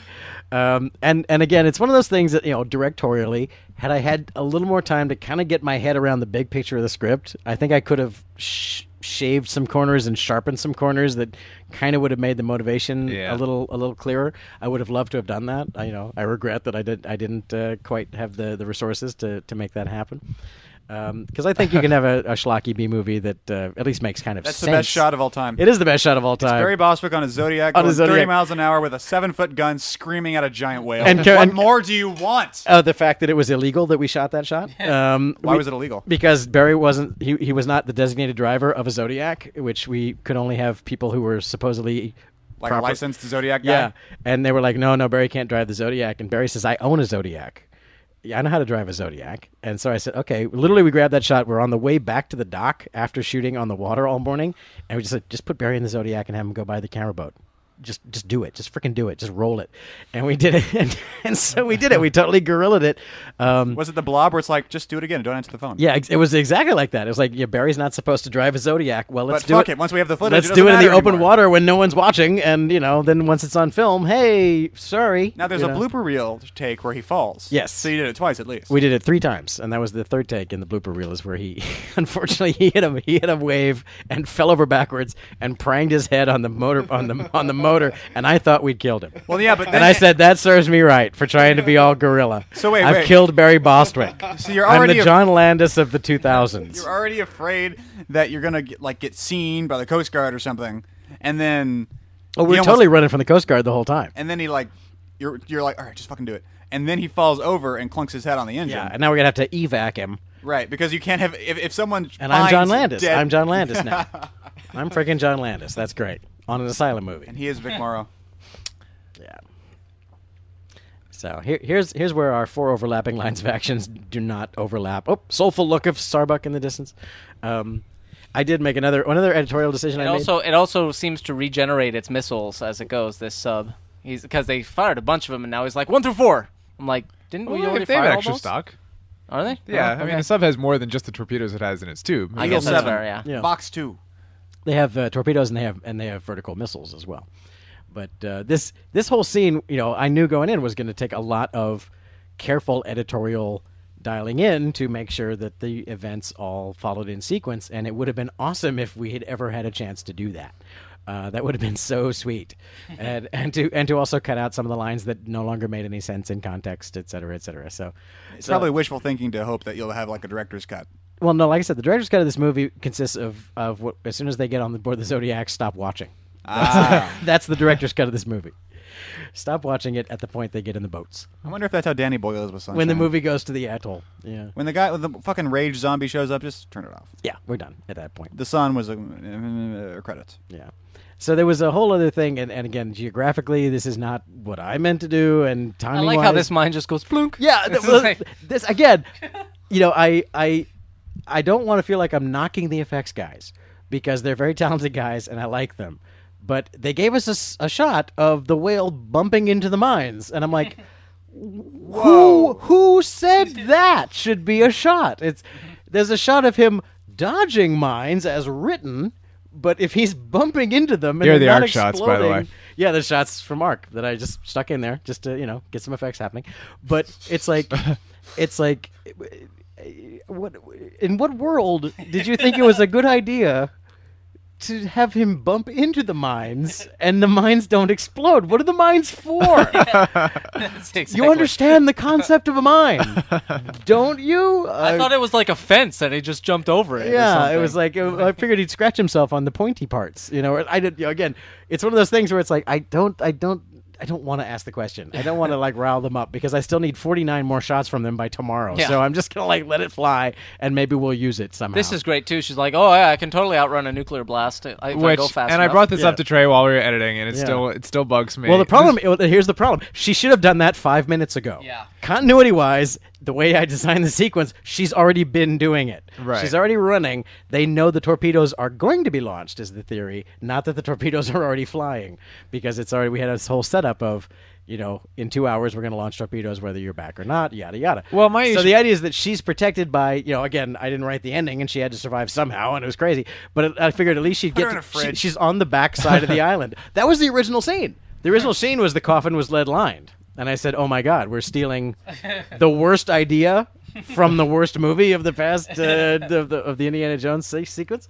well, my issue with that Yeah, moment here's always and here the was. scene goes on for a minute. But the idea is, and the other missing shot that I wanted was her getting down the back side of the island and seeing the far side of the island Yeah. engulfed in flames. So having the barrier of the island. yeah, that itself she's to on the protect her. other side of the island from the blast. But my issue was is- my plan. But who listens to me? Because I don't know what's going on. Anyway. She was always like, "Oh, I'm gonna run," and the two military guys are like, why bother? Fuck it, you're never gonna survive."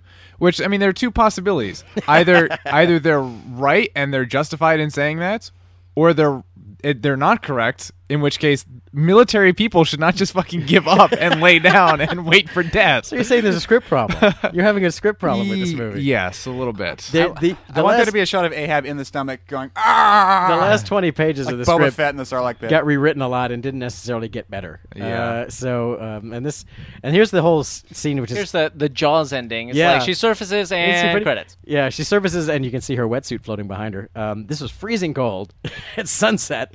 It was fun though. We're out there with the waterproof camera, snorkeling around. It was fun. So there was a whole ending scene with where the coffin, the boat, the coffin, and we shot it. Where the upended, it was fun to shoot. Where this the upside down wreck of the coffin comes up like the African Queen. It pops up, just the bow sticking up, and she clings to that. And the Rachel is what rescues her. And we shot that whole scene. Which is Which is true from to the book. That's yeah. the book. But Moby Dick. the producers didn't feel that worked, and neither did I. But they didn't ask me how it was supposed to be edited together because it was just a bunch of random shots. And they said, "Well, we'll just cut it out." And I was like, "Okay, it's your movie. It's like a TV series. movie now. It's I like like a TV the, series, and I'll just disavow the last 20 minutes of the movie." The attempt to make the movie longer by having the world's slowest credits. credit crawl. Yeah. Well, after all the jumping through hoops of the movie has to be 90 minutes, and therefore every scene that I had that I would have loved to have taken a minute out of is excruciatingly slow, the last producerial decision was to cut out a bunch of stuff in brute force and lose easily 2 minutes out of the movie. I was like, well, if I could have chosen to lose 2 minutes out of the movie, I tell you what 2 minutes I would have lost. It would have been those excruciatingly slow dialogue scenes. But, in the end, like I said, it's like shooting a TV series. It's the movie they wanted to make, and I just, contributed. That's how it works. Brian, you're in here twice, right? Yep. Not is. 3 times like I should be. I made twice. I made a decision. Directorial decision. I made a decision. Which and one did you cut? Assistant to the editor, assistant to the director, because that assistant to seems the so, Yeah. Dwight Schrute. Yeah. It seems so It Dwight just made it Schrute. seem like you're my boyfriend, and I just don't want to give that impression because everyone thought. Well, that that's why you anyway. wouldn't let me be in the fucking movie till the last day. Well, I don't want to show favoritism, Brian. I'm sorry. Fuck. Yeah, that's what I said. Yeah. Seahawk co-pilot. Seahawk co-pilot. Co-pilot. Brian Finifter. Brian, yes. Anyway, I also got an additional assistant editor credit where technically what I did was Matthew more like Akkad. associate editor. And it's a small distinction. Yeah, you were a co-editor. Certainly, there's sequences that I was glad you were. I like you were the pop involved in. song here at the Mark end. Quad- I know, you have to have that for some. Now strange you're reason. a man. You're a manny man. You're Moby, a whale. Moby Dick, or 2010 : Moby Dick. Yes. The global asylum. Yeah, you Is, didn't explain that. Wait, I don't think you explained. By the why way, I know date is Mark in it now. Kaczynski, Joe Why the Lawson, what? Manny Rosario, and Aaron Whitlam. Why and the- Trey Stokes, why- and Kevin Hand. Why the date is in the Oh, title. well, okay. now. Oh, yeah, We'll yeah. talk about that. So, Brian Van Hefter is There you go. this wee. Yeah, talk about it. We're almost done. With Yeah, the movie. exactly. You're like, oh, we'll get to that. Right as we're in the middle of post on this movie, the word came down that this movie was going to be retitled to 2010 Moby Dick. At the same time, their movie Princess and Pony became First Furry Valentine. Right. Gacy House became 8364 Gacy House. Yeah. Cheerleader Camp became number one Cheerleader Camp. I guess so. I have a theory. MILF remained MILF. It didn't become 47 MILF or something like that. And I think there might have been one other title. And your theory is Is that numbers show up first on alphabetical lists? correct. On nicely on, done. on Nice. demand, on pay-per-view, Yep. on alphabetical listings, numbers are first. So the Asylum, and this again a point in their favor. The Asylum are really great guys, as we said at the very beginning. They're nice guys. They have no illusions about what they do. And one of the things that is the watchword in the halls of the Asylum is quality does not change our bottom line. That's they've made better movies that they tried harder to make better, and it doesn't sell any better than the movies they make the way they normally make them. One last nice in-joke is the actual company, because it's common in film production for each movie to be made by a different company. And so Asylum they make a new company every Yeah. time. Yep. And for this one, it's Peleg Bildad Productions, which is Peleg and Bildad are the two people who commission the Pequod in the original boat. Yeah. Well played. So 2010 Moby Dick. Well, first of all, will always be listed before. People say, well, why do they call it 2010 when there's only 1 month left in 2010? Well, it's going to come before any movie called 2011, and it's always going to be listed before 2012, which is already a movie. So Which is already like 3 movies from the Asylum. exactly. There's the 20. So there's method to their madness, and they said this. This is not even a secret. They said this on their blog. Yeah. They said this on their blog or their own homepage. They said no, it's because it shows up. Because marketing studies show that movies that appear earlier in the pay-per-view list People are going to just give up. tend to eventually and get just- watched more often. Yep.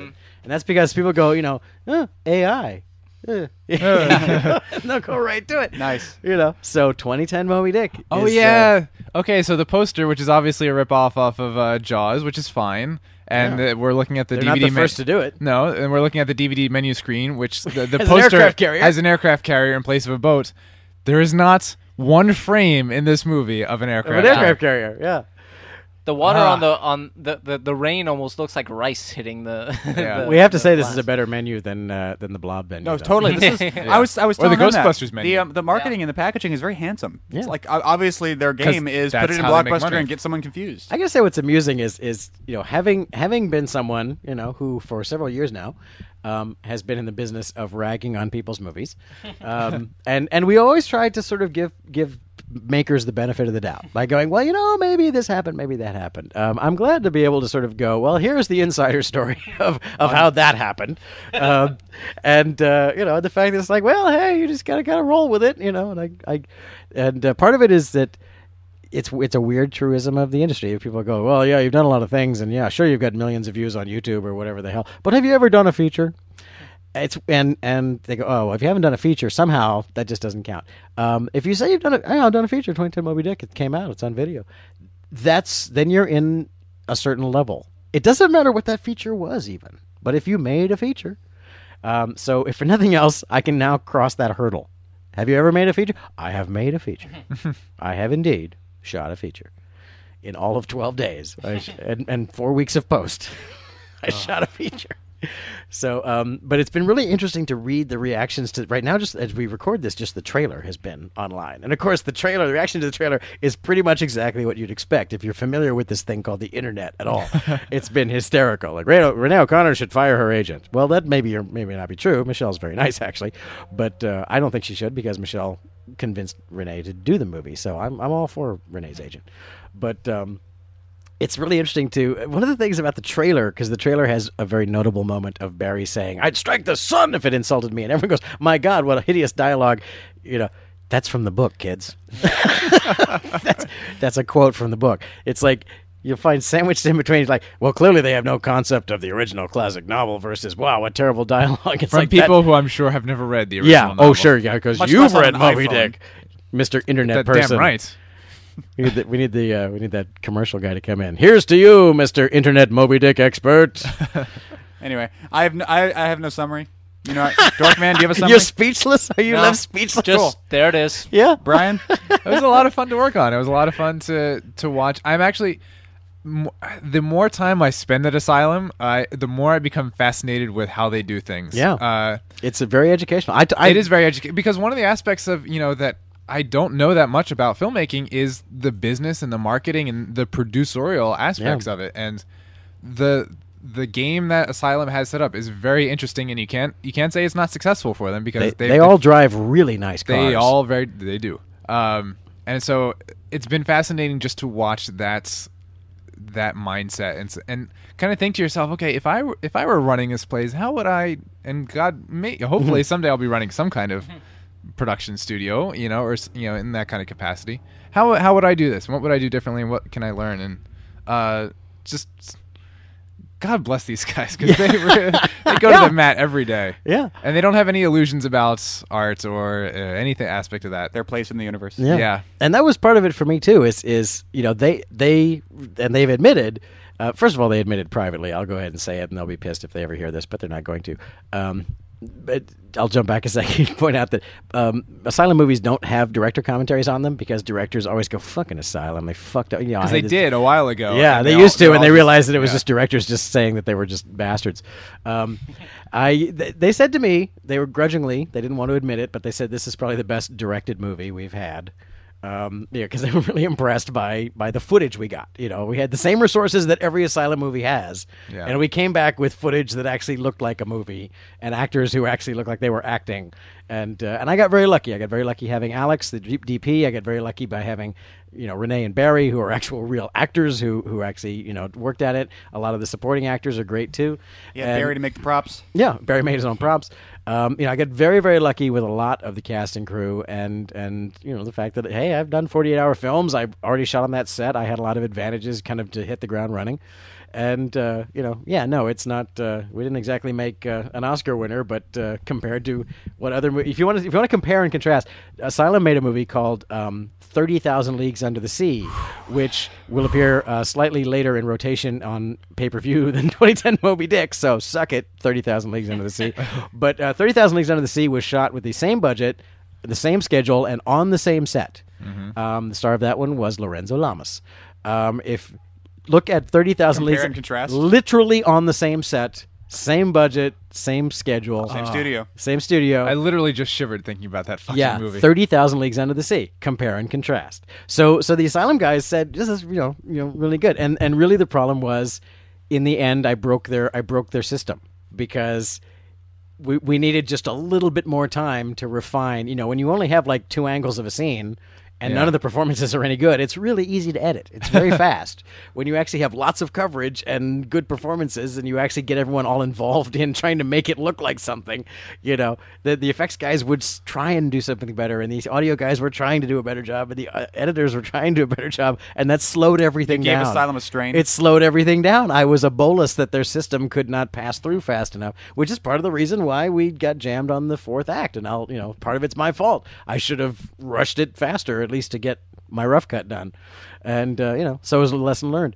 But I learned a lot from them. They learned the blinky lights and a few other tricks from me, and I learned a lot from their process. And a lot of their process is pretty impressive. I wouldn't do everything if I ran my own zoo the same way they do. They have certain things that I don't agree with and I don't think are conducive, but they definitely have their thing, and I did it to learn how their thing works. And I learned not to drive over the speed limit on a thingy. Yeah, in a power plant, in an operating on a power road plant. around the power plant. I wasn't dodging buildings. Yes, you have bright red hair. The only thing you could have had that was worse is if you were wearing a turban while speeding next to an critical part of the Los Angeles power grid. In my defense, I did have a bumper sticker saying, "I don't belong here." Yeah. Anyway, that was clear. We all good on Moby Dick? Have we said everything there is to say? Yeah. All right. Well, that was Thanks Moby for Dick. watching Moby Dick. And this is as close to a real director commentary as this movie will ever have. This has been Down in Front. You can always find more episodes at downinfront.net. Go to iTunes, subscribe, get a brand new episode every single week. Down in Front Show at Facebook, Down in Front at Twitter. Contact at downinfront.net to find us on an email. Go to the forum, involve yourself in the conversation, find out when our chats are happening. You can involve yourself in the actual commentary that way. What else? Store. Buy a shirt, please. Store. Buy the DVD. I don't know if this will be on Amazon. Will this be on Amazon? Oh, yeah. Yeah. It's on Amazon. You can Oh, pre-order yeah. right now. Buy this. Find it on Netflix. Check it out on pay-per-view. Whatever. Trey gets a penny. No, I don't. I don't make a dime. Show notes and chapter breaks on iTunes. Matt Veda Veda. Website design Holden Hill. My name is T. Christie. And I was the Seahawk co-pilot. Mike Scott. And Brian Testigo. And this has been Down in Front. Thank you very much for listening. Good night. Good night. Do you want to say like a disclaimer, like I'd podcast the sun if it insulted me. the opinions of Trey Stokes do not reflect the opinions of Asylum or its I think I subsidiaries? was completely even-handed, and I you were don't say kind. I didn't say anything that I regret in this podcast. I don't think that they would take exception to anything I said. Fuck those guys. Friendsinyourhead.com.